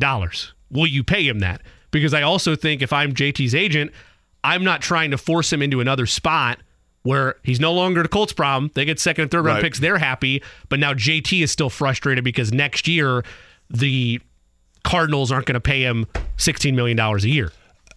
I have a numeric question that's been plaguing me forever, and it has nothing to do with any of this. Do you want me to ask it now, or do you want me to wait until like after Chappell? No, I want it now. It's been bothering me greatly. I put it on Twitter. I don't know if you saw it yesterday, but this has been bothering me for years. You are in baseball, you're a what fan? I'm a Yankees fan. Okay. So let's say that your Yankees get off to a blistering start next year, okay? One can dream. So through 100 games, let's say the Yankees are, okay, give me, it's 100 games into the baseball season. If the Yankees are off to a blistering record start that you can't believe, and you're like, oh my gosh, this is the most amazing thing ever, they would have how many wins? Give me a number. 65. Okay, 65 wins. So that would mean that their record is 65-35, right? Right? And he said 100. Yeah, yes. So 65-35. We'll go. I'm going to make it easier. We're going to go 70. 70-30. 99-1 would have been better, by the way. 70-30. If a team is 70-30. Yeah. If a team is 70-30, how many games over 500 are they? They are 40 games over 500. Are you sure? Yes. Because 500 would be 50-50, right? Yes. Oh, so this is the conundrum. That's the conundrum. Are you 40 games over 500 or are you 20 games over 500? 500 would be 50-50. Or you could say 500 would be 30-30. If you're going based on the number of losses, 500 would be 30 wins. 30 wins, 30 losses. You're 40 games over that. Or you could say that 500 after 100 games is 50-50. And you're 20 games over that. So which is it? Or are you the average of the two, which is 30 games over 500? 50. So I'm going to go from... give a shout out to everybody's favorite polarizing play-by-play broadcaster. I'm going to give a shout out to John Sterling, and that's why my answer was 40. Because if they are, let's just say, for example, they are 30-10 on the season, he would say they're 20 games over 500. So I'm going to say it's my way. Are they? I'm just telling you that's how I perceive it as. I don't know that I'm right, but that's what I've always thought. John Sterling tells you to jump off a bridge, do you do it? Depends what bridge you're talking about. Brooklyn Bridge, maybe. Get a couple sightseeings going on. I have a great book about the Brooklyn Bridge, by the way, and the way it was built. It's fascinating. Yeah. So if they're 30-10, then that means that they played 40 games. Yes. 500 at 40 games is 20-20. That would put them at 10 games over 500. But at 30-10, they can afford to lose 20 straight games and still be at 500. So does that mean that they're actually 20 over 500? That is why I've viewed it as that point. This has bothered me forever. What is your thought on it? I don't know. I flunked algebra. But it's bothered you? You don't have one of those? It's bothered me because I can't find a solution to it. Okay. Not that you agree with one and now you're confused like I know this is going to stun everybody listening. Most things I see in very A and B. I have very little gray area in my life, right? I'm always no, it's this way. It is absolutely this way, right? So this one bothers me because there's no, it's definitively this way. Eddie Garrison is literally doing jumping jacks, and he's been one aspirin from a coma for an hour and a half. So I'd like to know what's on his mind. So if the Yankees were 70-30 through 100 games, it'd be 40 games over 500 because 500 would be 30-30. It's not based on the number of games you played. It's based on the number of losses you have. So 70-30 or 40 games over. Correct. That's what okay. What'd you say? But if they're 70-30. Yep. 500 would be 30-30. But their winning percentage is 70. This from deleted Reddit username on Reddit, because apparently this is a big debate amongst the baseball community. This person says, definitely definitive, right? It is the number of games they would have to lose in a row to fall to 500. Okay. Therefore, they are X games above 500. I'm not debating you guys on. I'm just saying I think the other one is equally plausible. I would agree. Mathematically speaking. Yes. But I was trying to Mathematically speaking, I think the other way is correct. Let me give the sarcasm description to the radio audience. That's what I was playing off of there. That no, it's not definitive because a Reddit user says that, but that's how I've always understood it, is the games you'd have to lose in a row to get to 500. The other side, though, does make equal Every time sense. I go to that Reddit, I can't read the full comment. I do it, and then like a little red envelope or a red oval comes up, and it says continue on web, or because I don't have a Reddit account. Yeah. I don't want to get a Reddit account because I don't want the government spying on me. I get very concerned about You have a all this Twitter stuff. account. Don't think that can get you with Twitter? That changed with X. Right? You're protected now? It's now safe. Yes, that's correct. It is now safe. By the way, the dean of writing about the Colts and talking about the Colts today in Philadelphia, getting set Thursday night against the Eagles. Practice today, fights breaking out, running backs holding out. Mike Chappell joins us in 15 to talk about all of it. Whether it's audiobooks or all-time greatest hits, long live listening to your favorites. Learn more about Kisqali Ribociclib 200 milligrams at KISQALI.com and talk to your doctor to see if Kisqali is right for you. I believe Scott said he likes ZZ Top. I always thought, by the way, apparently it's a misnomer, I always thought ZZ Top was named for Zigzag and Topps rolling papers. Were you crushed to find out that wasn't the case? Apparently it has something to do with, they said like they're both the top of the alphabet and Z's, they're A to Z. I don't know, like the Amazon thing. I don't know. You had mentioned Friday. Now, are you with me Friday? I am with you Friday. So we get to see Twiggy, is that right? Yes. For the promo earlier. He's a water skiing squirrel? Yep. I kid you not, and I'm excited about being out there. But I think, if I'm not mistaken, I got to check my email here. I think they sent me an email that said that Twiggy's available for interviews, and I didn't. You know what I mean? I wasn't sure how that works. Is this like a callback to Letterman, where it's like strange or cool pet tricks, and like the handler of Stupid Twiggy pet tricks was the greatest. Is gonna be there? Like we're gonna just have a pan over shot to a. I'm looking here. Literally, I think it said Twiggy is available for interviews. I mean that it's one thing that he water skis. Yeah. But like if he water skis and does interviews, have media availability afterwards. Now we're really onto something here, right? You know, I think it'd be great. Yeah, here's a video of him water skiing. I think it would be great since the show is your namesake. You should have that one-on-one privilege with Twiggy. I'll clear out. I just went to a GoPro shot. Twiggy there. the water skiing squirrel. Twiggy and his handlers can come to the interview. I'm already impressed. I want to get Twiggy on the interview. Here's the thing. I'm actually pro squirrel. I think squirrels get a bad rap. I think chipmunks get a bad rap. Is there an anti-squirrel league? Oh, of course. Maybe not. Do you know bird watchers, bird feeders? I'm familiar with bird watching. Yes, there sure. are people that go out and buy like entire cases of Crisco to do nothing but grease up their bird feeder things in order to keep the squirrels off. Oh yeah, we had very one, opposed to squirrels in the yard. We had one growing up. It was the bird feeder had like the metal circular railing where the bird could sit and eat the food. Right. But if it was over a weight limit, it would spin to throw the squirrel off. Yeah, see, that's what I mean. People are anti-squirrel. Yep. Okay. Trust me, there's been squirrel bias like for years. You know what I mean? Like there's been like squirrelism, kind of to an extent. Sure. Like people are. There's been absolutely, and so they're going door to door trying to raise awareness. I get correct. it. Yeah. I like squirrel. I think they're cool. I think they're fun to watch. They're look at. Chipmunks, I think, are cool, even though they do dig large tunnels throughout like your entire yard and screw up everything. And they're nuisances, but they're cute. Right? Our dogs chase down a chipmunk about every week, and it is smart enough to hide in this one spot on the edge of a shed that they can't get up to. Yeah. I think it just taunts them. Well, that's what I mean. them. I mean, like they're kind of badasses, right? Squirrels. Oh, yeah. I mean, let alone like flying around and jumping around and stuff. I think they're cool. I'd like to have a pet squirrel. When I was in college, I lived next door to Pat Knight in college. And he was a fan of exotic animals. And one day, Pat got the brilliant idea that he was going to get a pet flying squirrel.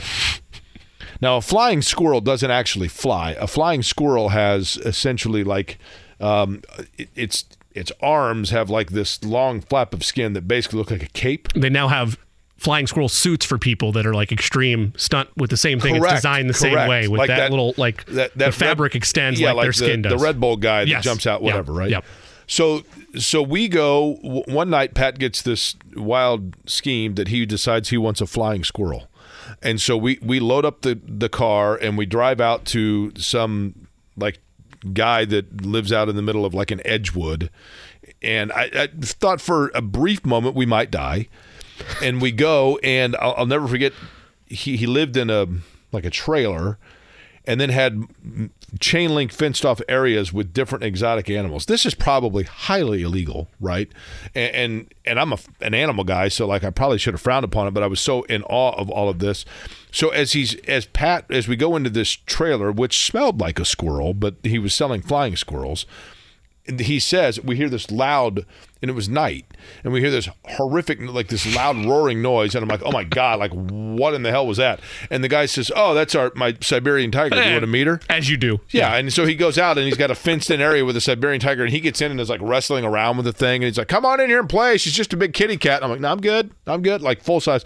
So we bought the flying squirrel. I don't know what the going rate was, and named him Rocky appropriately. And Rocky was cool, but the problem was Rocky was nocturnal. You don't think about these things, right? So like you'd be asleep at night, and I say that we were neighbors. We ended up knocking the entire wall down of our apartment and making it one big combo apartment. So, and then we had Greg Brady love beads in between so that you could walk back and forth. And so when anybody would walk through the beads, you would hear them. The chatter of the beads, they're like wind chimes. Well, Rocky would do this all night. So you got a big exam in the morning, whatever. Everybody's hey guys, I got a big test tomorrow. Let's get some sleep. And then Rocky, the damn thing's running all over and he's flying all over the place. And he would go up like in the drapes and then jump. So he doesn't actually fly. He just leaps and glides across. Well, he would do that and crash into stuff. But he was cool. How long was his stay? Well, that's the problem. Sorry that you asked, Jimmy, but I will let you know, and I'm an animal lover, but unfortunately, unbeknownst to us, and Rocky was nocturnal. Yeah. So Rocky would sleep during the day, not unlike myself for the better part of my life. Yeah. But we had forgotten to inform the apartment where we lived. The maintenance guy was cool with the fact that we'd knocked the entire wall down and made it into one big luxury condo, so long as we repaired that at the end of the school year, which we did. But we forgot to leave a note for the maintenance guy who came in for the varmint control. And he didn't know Rocky was there because it was the daytime. So Rocky was off hiding and sleeping, but he's doing the spray for varmint control. So unfortunately, Rocky didn't.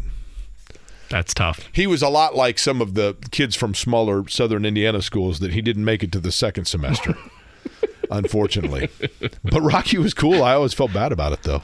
You think Mike Chappell will enjoy talking about this kind of stuff? I think that's exactly what Chap gets up in the morning for. I don't want to be the one to break it to people on the YouTube chat saying that Anthony Richardson is currently at an Indianapolis hospital, but I believe that Anthony Richardson is with the Colts in Philadelphia, correct? We sometimes have nefarious actors every now and again on the YouTube chat. That's how it goes. But we love them, they're there. Mike Chappell, by the way, is going to join us. This from on the YouTube chat. Jake is not a storyteller. Okay, thanks. It doesn't mean I'm a good one. I'm a storyteller. I just told a story. That actually makes me a storyteller. I wanted that story ending with an epic, just one last dive. For Rocky, poison got him in the morning. I would have liked to have had that story in that way as well. Mike Chappell next. Whether it's audiobooks or all-time greatest hits, long live listening to your favorites. Learn more about Kisqali Ribociclib 200 milligrams at KISQALI.com and talk to your doctor to see if Kisqali is right for you. Sure, Mike Chappell loves being brought into Vanilla Ice. Vanilla Ice, when this song came out, my senior year in high school, people were like, oh my gosh, just the greatest thing ever. And then his follow-up was Play That Funky Music, White Boy, which is the worst song ever. And then, I don't know, within 3 weeks after that, he was wearing Zubaa pants and was on Celebrity Rehab. I think that's one-hit wonder is the grand terminology used there. Undoubtedly. Well, it tried 1.5 hit wonder, I guess is probably the best way to say it, because the second one was a half a hit. But joining us now on the hotline, Mike Chappell, of course, with CBS 4, has been covering The Colts throughout this process, Mike, I will give you actually not dealer's choice, but player's choice. Would you like to start with Anthony Richardson or Jonathan Taylor? Jonathan Taylor, because Lost Chap for a second. See, my headsets. Did you think it was yours? That was your headset that did that? Do we still have Mike? No, I think we lost Chap momentarily. Okay, we'll get him back on the horn. We'll try to get Chap back. How's that? I was going to throw in also the fights that went on, too. I'm sure Chap just wants to talk about that. You think Mike Chappell's ever been in a fight? Like a fisticuffs? Because I've never, a fight? Outside of like brother fights, I've never been in a... Beach Grove. Are you kidding me? He's probably in a fight last Thursday. Beach Grove Bowling Alley. Do they still allow 24-hour smoking at the Beach Grove Bowling Alley? Is it still 24 hours? No idea. There was it is? Yeah. I forgot Eddie was still here. The Beach Grove Bowling Alley is a 24-hour. You can go bowling at like 3 in the morning. I can do that now. Hey, Mike. Right? I think we got disconnected. Now, Eddie, is it still smoking in there? I don't know. I don't think so.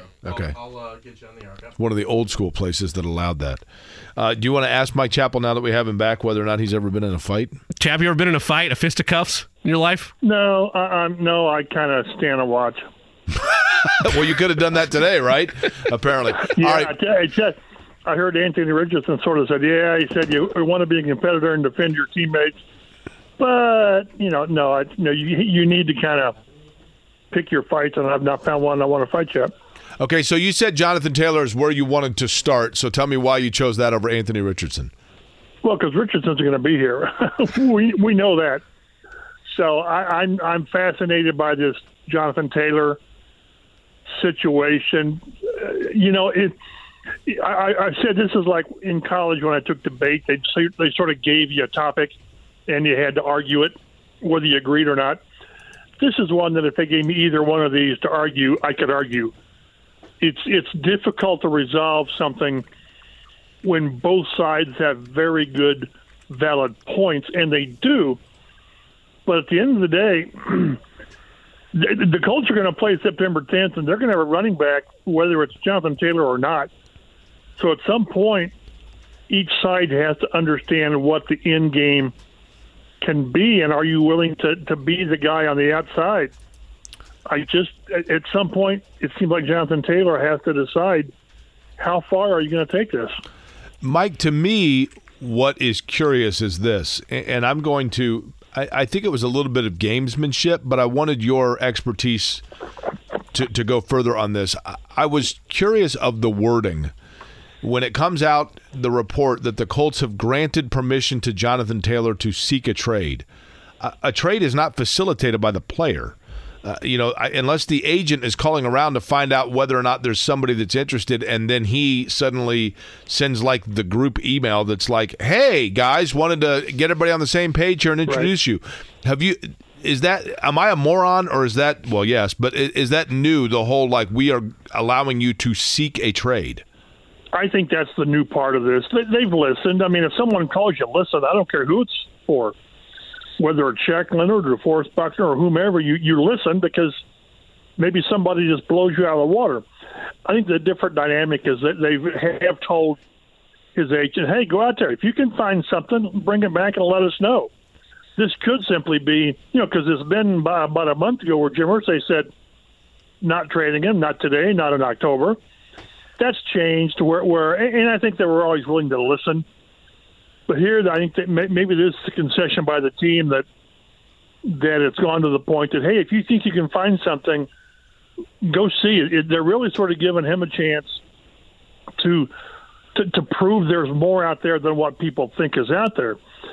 And there's, people need to keep in mind. But I was told that they're going to want a 1 or something equivalent to a 1, but it at some point maybe they come off of those demands and they'll take a 2 or something. But because again, I don't know how this goes if he's here this year. It seems like they've really reached the point of no return. But any team that trades for him, a 2, a 1, 2 2s, whatever, you would think that they're going to have to sign him to an extension. Well, I just don't know which team is going to be willing to give up a high draft pick and give him whatever, 3 years, $40 million. I don't know. It's maybe in March that happens. for that to happen in August is really difficult because of the way teams have their rosters done and their cap situation. You know, somebody said, well, Dallas can make it work. Yeah, but they've got people coming up, Micah Parsons and the quarterback. So I don't know. Maybe this is simply the Colts saying, if you think you're that valuable, bring us back something and let us know. But, you know, something has to be done by next Tuesday, I think it is, because that's when rosters are cut to 53. Is he active? Is he on PUP, which is 4 games? You know, deadlines spur actions, and that's what we're getting close to is a deadline. Mike, is it possible, as I had talked about earlier, that the Colts have tried every which way but Tuesday to let Jonathan Taylor and his representation know that while they love him as a player and a guy, they can't find it within themselves to find validation that he's worth, say, $16 million in an extension? So after not getting that message through to him, they basically said, you know what, fine, test the market. And now you're going to find out. And then when he comes back, isn't this their way of saying to him, you didn't get the message from us, so we'll let right. 31 other teams let you know? Yeah, I think that's the case. Now, what the result of that is, again, does a team come to the Colts and say, we'll give you X, whether it's a 1 or something lesser, I don't know. But again, what would it take for Taylor to go to agree to a trade and go somewhere else if he's not going to get the money? Does he want out of town that badly? You know, perhaps. It's just crazy how this thing has devolved since April when we're standing there and he says, hey, I would like an extension, but I want to be here. And I put pen to paper. I signed a 4-year deal. That's my obligation. My goodness, how far we've come from that. So at some point he woke up and said, no, I'm drawing a line in the sand, and I deserve to be a top 3 or 4 paid running back. And he's that good. He is. I kind of chuckle when I see people saying, no, this is just a guy. He's elite. He is. And the league has devalued running backs, but that doesn't devalue his value to what he brings to the position. So, again, by the way, he's on PUP. It's such a strange dynamic where he wants to be paid top of the line, whatever that is, $13, $14 million a year, but he's insistent he's hurt. How does any team make a trade of substance knowing that this guy to this point is hurt? I mean, he's telling us he's hurt because he's not practicing. Now, I kind of believe, sort of, that if the Colts give him 3 years, $40 million today, he practices tomorrow. I just do. But it seems like really he's in such a difficult situation because he wants top money, but he's telling people he's not recovered from a high ankle sprain that he had surgery on in January. The Dean Mike Chappell, Fox News 9 and CBS 4, joins us. Chap, Albert Breer of SI had a column that came out today and addressed a number of different pieces, including the Jonathan Taylor situation and what would be fair compensation for him. I'm not going to ask you to answer this from the Colts perspective, like what would be fair value for them. But for you, if you're talking with your sources and a deal gets done, optically speaking, the argument of it's better to get something for him than nothing when he walks, would a 3rd and a 5th round pick or just a 2nd rounder straight up be appetizing from an optic standpoint of Jonathan Taylor's value? Man, I wouldn't take a 3 and a 5. I mean, to me, that's you're dumping him. You're just saying go. You don't want to be here. Go. A 2, I would have to think about. I'd love a 2. They got a 2 and a 5 for Marshall Faulk back in the dark ages. People, forget that they refused. They weren't going to renegotiate with him, and he wanted a new deal. 2 and a 5. I would probably do that. I just can't see a team giving a 1. I just can't. But again, would they be willing to say no? We're going to stand firm on a 1 or a 2 and something. Failing that, we're going to make this guy be in our locker room all season. What kind of atmosphere might that be? Not very pleasant. That doesn't seem like to me. By the way, Mike Peterson, Brad Scioli. That's one of my favorite trivia questions, Chap. And Pete was pretty good. He was a good player. Good. And he didn't get a contract, and he ended up signing with, was it Jacksonville or somebody? He went to Jacksonville, and then Marcus Washington went to Washington, right? Yeah. Right. And Brad Skeoly was a pretty good player. I mean, he was. He was the old grunt you need to have. So I just don't know if the people I've talked to, they insist they won't just have a garage sale and get rid of him. But that's almost cutting off your nose to spite your face, and who wins in that? And like I say, by Tuesday, he either has to pass a physical or he stays on PUP and he misses at least the first 4 games. To me, the flashpoint is the team saying, we say you are healthy, and Taylor says, no, I'm not. And then what do you do? I was talking to Rick Venturi when it was sort of similar with Eric Dickerson back in, I don't know whether it was 91 or 92, the years fade. But Dickerson refused to practice, so Venturi suspended him. Conduct detrimental to the team. It was like a 4 or 5 game suspension. Yeah, it was the 91 season. Yeah, I think it was reduced to three games. I think. Again, they're fuzzy, but when you do that, then you get other people involved with the union and all that stuff, and that's the nuclear option of this, is to do that. But when players have the leverage, the hammer, they use it. And when teams have it, they use it. So, again, the timing could not be worse. We've talked about this all off season. The timing couldn't be worse for Jonathan Taylor. The market's, is a downturn. The team's coming off a 4-win season. You got a new coach who, there's a chance that Shane Steichen says, he's a great player, but I don't need a great running back. They had Miles Sanders last year and did fine. He had a strong season. So maybe this is Shane Steichen saying, I think it's crazy to invest $13-14 million in a running back. But then too, you've got the injury. You had the surgery, and don't you have to prove through a month of practice or a couple of games that you're healthy? Totally, for that kind of money, for sure, right? That's the whole thing. So all the things that could go wrong for the timing of Jonathan Taylor, they have is the imperfect storm for him. And like I say, you just someone has to decide in Jonathan Taylor's camp is how far are they willing to go. And so far, it's quite a bit. I mean, keep in mind, 3 weeks ago, was it? He went to work out on his own. And I can't remember the last time, once camp started, that a player in rehab left the team to go on his own. If that's not a slap in the face at the team, at the rehab, at the medical staff, I don't know what it is. Mike, let me throw one at you. Mike Chappell, CBS 4 Fox 59, our guest. Let me throw you an outside, I had this epiphany. I shared it earlier, and I want you to tell me if you think it's the dumbest thing you've ever heard. I've heard a lot of dumb things from you, so go ahead. I know.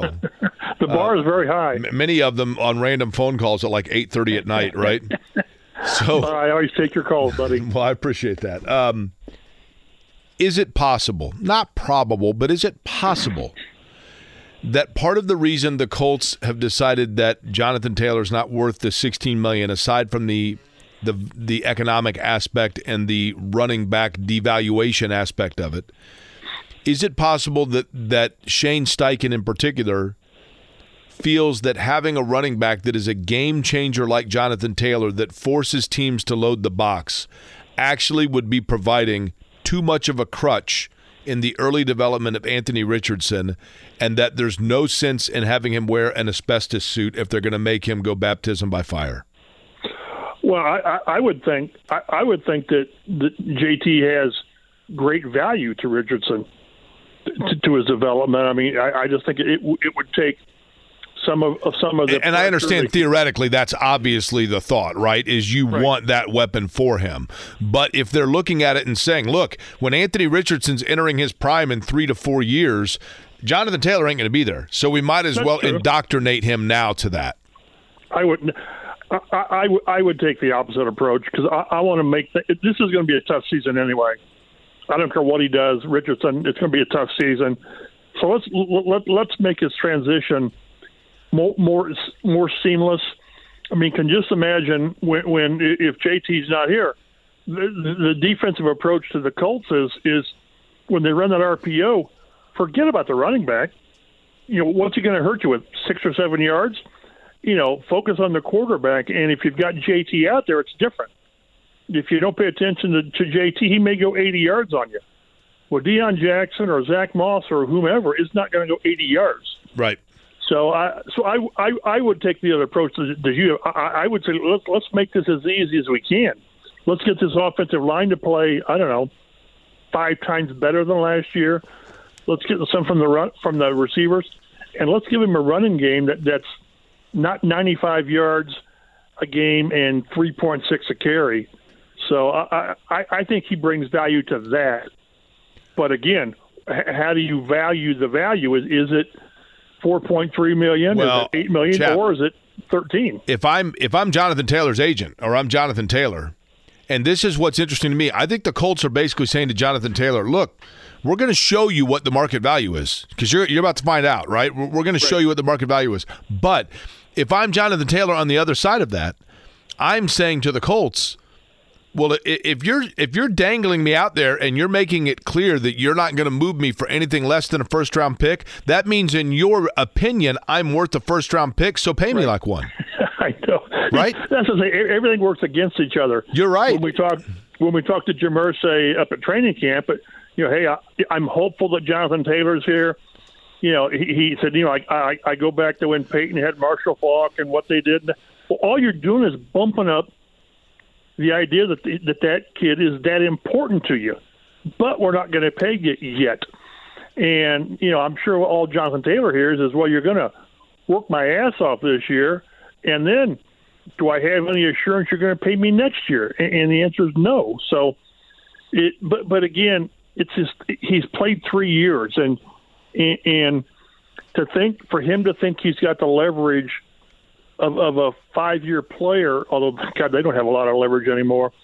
It just works against him. It seems like, and again, if he starts missing games, that's I don't know how you stop missing games. And at some point, if he misses enough games, he doesn't get that 4th year to where he's a free agent next year, and then God, we're back here next year. That's the absolute worst case scenario is. Nothing gets done. He misses enough games to where he's not a free agent. We do all this again. The owner did not put it really well when he said, if I die and Jonathan Taylor's not in the league goes on. He was exactly right, Irsay was. But it just comes off sounding poorly that players are disposable. Well, players are disposable. And it's a sad fact. And players don't want to hear it. This is one reason that they generally have agents. When you go to negotiations, it can get personal to where a team will say, well, we like your guy, but, he's not a great pass blocker. He's not this, that, and the other. Well, you've got the agent to hear that. And if you got a good agent, he doesn't relay that to the player. But when the player hears things that are negative, it's natural that he takes it to heart that, well, you don't view me as that. You're seeing my negatives. It's like I say, everything is so out of whack, and nothing that has gone on has advanced resolving this well. It just hasn't. And will he be here? I thought he'd be here in September. Now I really think he's going to – I think they'll dump him. I think at some point they're going to say, hey, we're done with it. Because the idea of him sitting on the bench and being at practice and being in that locker room when he's either suspended – if he's suspended, he probably won't be here – or on PUP, I just question what that does to the locker room when you've got one of your top 2 or 3 players not playing and people questioning whether he's healthy or not. Chap, what do you attribute most to Anthony Richardson sitting out against the Bears and starting against the Eagles? I guess because they practiced so much for 2 days against the Bears.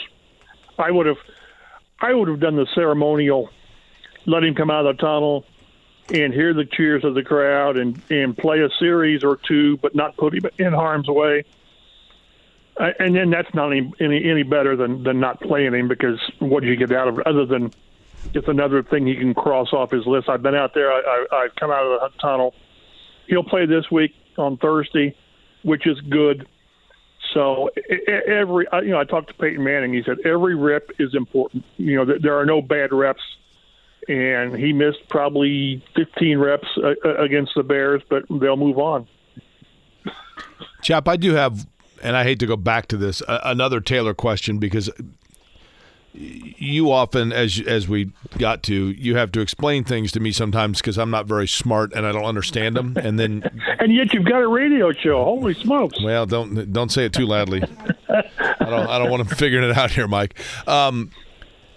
Two-part question, I guess. And the first is, I understand the financials of it, but it seemed to me that Jonathan Taylor's percolating discontent with the franchise predates when the extension discussions began. So what is the genesis of Jonathan Taylor's discontent with the franchise, and do you believe that his injury right now is legitimate? I'll take the second part first. I really have a hard time disagreeing with a player who says he's injured. How do you know? But the optics just don't add up. I think this is a hold-in, and that's just me. I'm just from being around it. I think if he got the extension, he'd be there tomorrow. And if he gets a trade or an extension somewhere else, he'll be ready to go. So, and the other part is, I don't think this began when the negotiations didn't go anywhere. I think it began because there were no negotiations. I think the genesis of this is when they met, whenever, in the off season, Chris Ballard and Taylor, and Ballard did, and whatever the words he uses, listen, we as he says, we love Jonathan Taylor, but we're not going to give you an extension, and we want you to play this season out, and then we'll talk when the season's over. I think when that was a flashpoint to me, is when they said, no, we're not giving you an extension.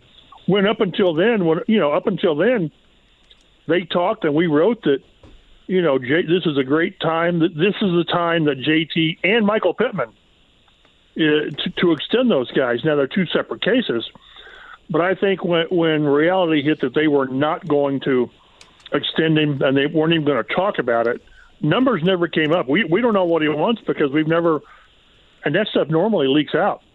I've heard 3 years, $40 million, but not from anywhere that I really believe that's a number. But I think everything that went south was when they told him they weren't going to give him an extension, and that's probably when he changed agents. I think that's those things go together. And ever since then, like I said, that was prior to I put pen to paper, I signed a 4-year deal, that's my obligation. Then there had to be, well, that's fine, but we're not going to give you an extension. And then stuff hit the fan, and here we are. Mike, what position battle right now is taking place before our eyes with the Colts that we're not noticing because of Richardson, Taylor, and the other mainstream drama? Well, we've paid attention to the local guys, the cornerbacks, with Juju Brents and Dallas Flowers and Darius Rush. We wrote about it. It's just that when you got the other positions, dominating. But that safety, they've had injury, and tight end, for crying out loud. They've had people that are going to be players for them that haven't practiced. They got a few of those guys back today, Mo Ali Cox and one of the young kids. I get them mixed. I think Drew Ogletree practiced and Jelani Woods didn't. And they've got some tough decisions at those positions. Again, tight end and corner come to mind. Beyond that, I think they're set in most places. But when you've got the quarterback and the running back, it just kind of, like I said, I keep coming back to it, just sucks the air out of the room because they're so important to the advancement of this team. Chap, to kind of build off that question, how tough is it going to be from a cut-down day standpoint compared to years past when they have to go down to the 53-man roster? I sat yesterday and just quickly went through. I got them down to 43 that I'm really comfortable with. That's 10. That's 10 spots. And one thing that everybody's got to keep in mind, the Colts are fourth in the waiver wire claim business. So when teams cut there, gosh, what's the math? I mean, when they cut 23 players or whatever it is, 33 and 37 or whatever. Again, my Ball State math isn't helping me out. When all these players get cut, the Colts have the fourth claim on them. I could see Joel Erickson and I keep going back and forth. He thinks 5. There could be 5 waiver claims. That to me is a bit high, but I wouldn't be surprised. So there could be 4 or 5 guys that probably aren't here yet. I've always said the worst day of the year is when these teams make a cut, make the cut to 53, and some rookie out of wherever makes it, and he calls home and says, "Mom, our dream made it. I made the team." And then the Colts claim somebody, and he's the one that's cut. So I think they're going to be very, very active on the waiver wire, a lineman or two, a corner, maybe a safety. So they're going to find better people on the waiver wire at a couple spots than they're going to keep on the initial cut. I believe that. Of the 43 that you came up with, Mike, how many are tight ends? 4. I was thinking Mo, Delaney, Woods, Drew Ogletree, and Kylan Granson, and that's probably putting Will Mallory on the practice squad if he clears waivers. Yeah. There's probably 8 or 10 tight ends, but that's a reflection of 3 or 4 of those guys being out for such a long time. And does the roster build at all, Mike Chappell, does the roster build at all in the selecting maybe the final piece or two? Have they seen enough from Shaquille Leonard from a health standpoint to not in any way, shape, or form buy themselves insurance there? Or is that still a factor in the roster build? I think they're convinced that he's back to where he can play. Now, is he back to an all-pro? Probably not. It didn't help that he got a concussion, but it's really pretty I don't want people to take this wrong, but a concussion is a better option than more back issues. Although we need to keep in mind that this is his second or third concussion, so those are nothing to make light of at all. But I think they've seen enough of him that he's back. But again, if you find a linebacker, it's him and Zaire Franklin and EJ Speed, and then some young guys. And if somebody's out there that you like better than the bottom of the roster, you'll bring them in, because you've got to have linebackers and DBs are the guys that are on the in special teams.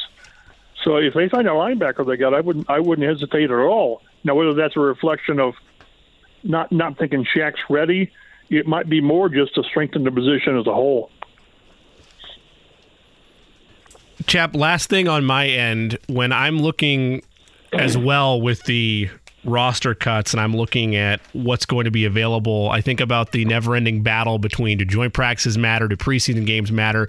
Shane Steichen told the media today, as we mentioned at the top of the conversation, Anthony Richardson's going to start. For you, who needs to start on this team in the final preseason game? Because he said it's going to be a case-by-case basis for which of the ones are actually getting the starting nod on Thursday night. Well, if they're starting Anthony Richardson, to me, the starting offensive line plays, and they play together as long as he's out there. Whether that, I don't think Will Fries will be ready. We'll see about Ryan Kelly. Receivers, maybe you go with Pittman and Pierce, and the guy to watch is Josh Downs. He's still listed number 2 as a third receiver behind Isaiah McKenzie. I think Josh Downs has passed him. Defensively, it'll be hit and miss, I suppose. I would play most of my starters. Let DeVorce Buckner get out there. Maybe it depends on how he comes out of the joint practice. But all those corners, they need to play. So give Juju Brents a bunch of snaps. Whether Julian Blackmon plays or not, I don't know. But I think more starters will play than not play. But again, I wouldn't play them a half. I'd play them. I don't want to say a quarter or series, but like 20 snaps. It's the snaps, not the length of time. So it'll actually look like a game for the first quarter and a half. Chap, my last question, actually, I wanted you to clarify this. People have asked me about it. Kevin had mentioned it when I was doing the mornings with him. As we were watching practice, I think you might have been sitting there. We were out at Grand Park, and I was observing. Clearly, we know Richardson's the guy. Clearly, we know Gardner Minshew has done a really admirable job of not only when he's played, but I think also of understanding his role. Sam Ehlinger's a guy that clearly Jim Irsay likes. What is the new – because people have asked me, they're like, will the Colts actually keep 3 quarterbacks? And Kevin had made mention of this. There is a new, rule, roster, whatever it might be, that allows for the 3 – that facilitates for 3 quarterbacks to be carried, correct? Yeah, but he's for game day to where he doesn't count against your active players. But if something happens, if the extreme happens, he can not activate him because he's dressed, but he can play. But the only thing is he's got to be on your 53. This can't be a practice squad guy that, like they always bring up. What is it? Is it 2 or 3 practice squad players? He'd have to be in your active roster, which I assume you can add him to your active roster on Wednesday or Thursday and make him eligible to play. But then again, then you can only do that 3 times in a row. There are hiccups for that. And will they carry 3 quarterbacks, or do they feel like they need to? I don't know. I don't see to where it's going to be so tough to where that 53rd spot is it Sam Ehlinger, or is it another corner or defensive lineman? It doesn't seem like this team is that deep to where that spot's going to hurt you. So maybe they keep Sam. I don't think. And I tell you, I love Sam Ehlinger, and he's such a good influence on this team. But it wouldn't stun me if he's on the practice squad, but neither would it surprise me if he's on the 53, because he's got value. Either way, plenty to cover, plenty to write about, and plenty of fights to watch. So we'll let you get back to exactly that, Mike. But I appreciate the time as always today, man. Good talking to you. Thanks, Mike. Stay in touch, guys. All right, Mike Chappell again, CBS 4 and Fox 59, the dean, if you will, the one guy that's been covering them from the time that the Mayflower trucks arrived. We'll take a break. I've got another question for you, Jimmy. It's not mathematical when we come back. Is that fair? Good, because I'm not any better than you are in that category. Okay, good. Well, that's trust me. It's scary for us all, I know. Can't be worse, right? Square A Company here in the Fan. Whether it's audiobooks or all-time greatest hits, long live listening to your favorites. Learn more about Kisqali Ribociclib 200 milligrams at KISQALI.com and talk to your doctor to see if Kisqali is right for you. I had a high school buddy of mine, Mike Dunn. I don't know what fraternity he was in at Purdue, but he came back after our first semester of our freshman year of college and had his entire fraternity at like a Christmas party at his house, and they had some line dance they had done to that song.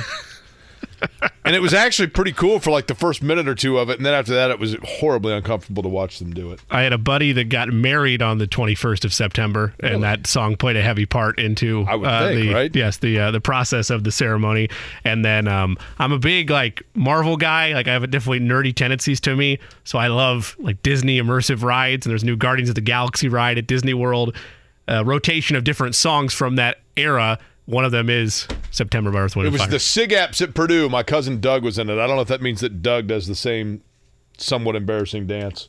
We'll find out, I guess, at Thanksgiving. All right, Jimmy, you got some activity to watch for tonight? Got some good bets today, I think. All right, well, here we go. Now, there's a sounder for this, right? See, I'm new to this program, so you got to bear with me.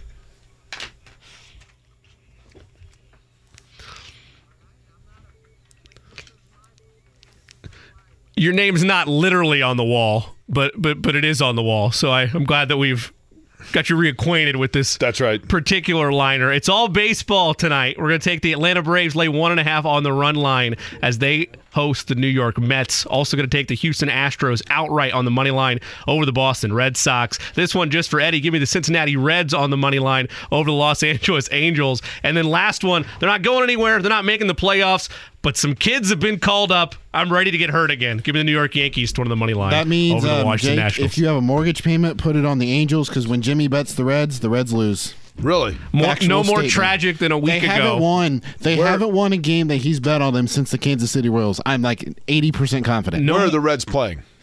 That the matchup Angels. is in Anaheim. And I meant the Kansas City Royals. I think I said Orioles for a second. No more tragic than last week or 2 weeks ago when they were up 4-1, and jokingly with Eddie, I was like, lock everything down on the Reds. They're minus 1,600. It is safe. It is fine. And no sooner did we get to our desk that a couple middle fastballs put that one to bed.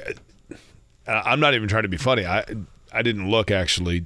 Have any of the Southern California games been postponed or rained out? Yesterday's was postponed to tomorrow, so they have a doubleheader tomorrow against the Angels. Okay.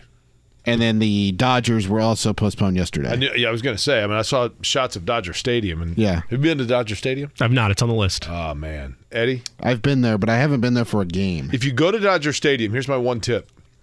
If you go to Dodger Stadium, if you ever go to anybody listening, you ever go to a Dodger game, no watch matter out where for the your seats fencing in are- right field. What's that? I said watch out for the fencing in right field.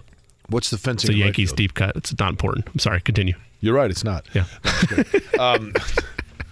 John, So I go to Dodger Stadium, 1996, Yeah. 95, 96. did you watch out for the fencing in right I field? watched, I was behind the plate, actually, and I watched Kevin Elster of the Padres pick up 2 chicks in the stands. Really? He was really impressive, too. He wasn't playing or anything, but picked up 2 chicks. They were sending messages back and forth. Obviously, in 95, I think it was, right? So you were writing stuff down like Bull Durham. That's pretty awesome. Yeah. though. You remember on that note? That what was he supposedly- wrote? You remember what he said on that note when he wrote the first time he got a note from Susan Sarandon and Bull Durham? You're not going to believe this. I've It's- never sat down and watched Bull Durham all the way Seriously? through. Yeah. It's blank time is what he wrote. And he sent it with Scotty back to Susan Sarandon's character in the stands, who was evaluating his play. And it worked out, right? I think ultimately, she went with Nuke LaLoosh first. She read him poetry. So Kevin Elstner's the one that it worked Kevin out for? Elster. Okay. Yeah. Look up Kevin Elster, 1995. I think that's the year, but man. Yeah, he pulled 2 out of the stands right there. That is impressive. Yeah. If you ever go to Dodger Stadium, besides pulling women out of the stands, which also fine. I think Kevin Elster was noted for pulling a lot of Really? chicks out of the stands over his career, too. Yeah. I don't think that was the first time he go did to that. the very top.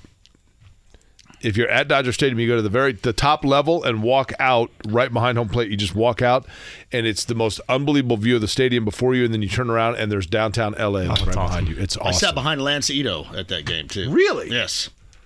I'll tell the story. Did you talk to Lance Ito? I did not. I just sat behind him. Had a great time out there, though. What a good time. I love L.A. What year was that? Either 95 or 96. That was like peak Lance Ito fame, right? Yeah. I mean, he was So it probably was a good time. They're I like, sent a audition tape. Here's what's funny. Yeah. They're rapping me because I've got to get to J&V's show, and I'm like, well, he's the one talking.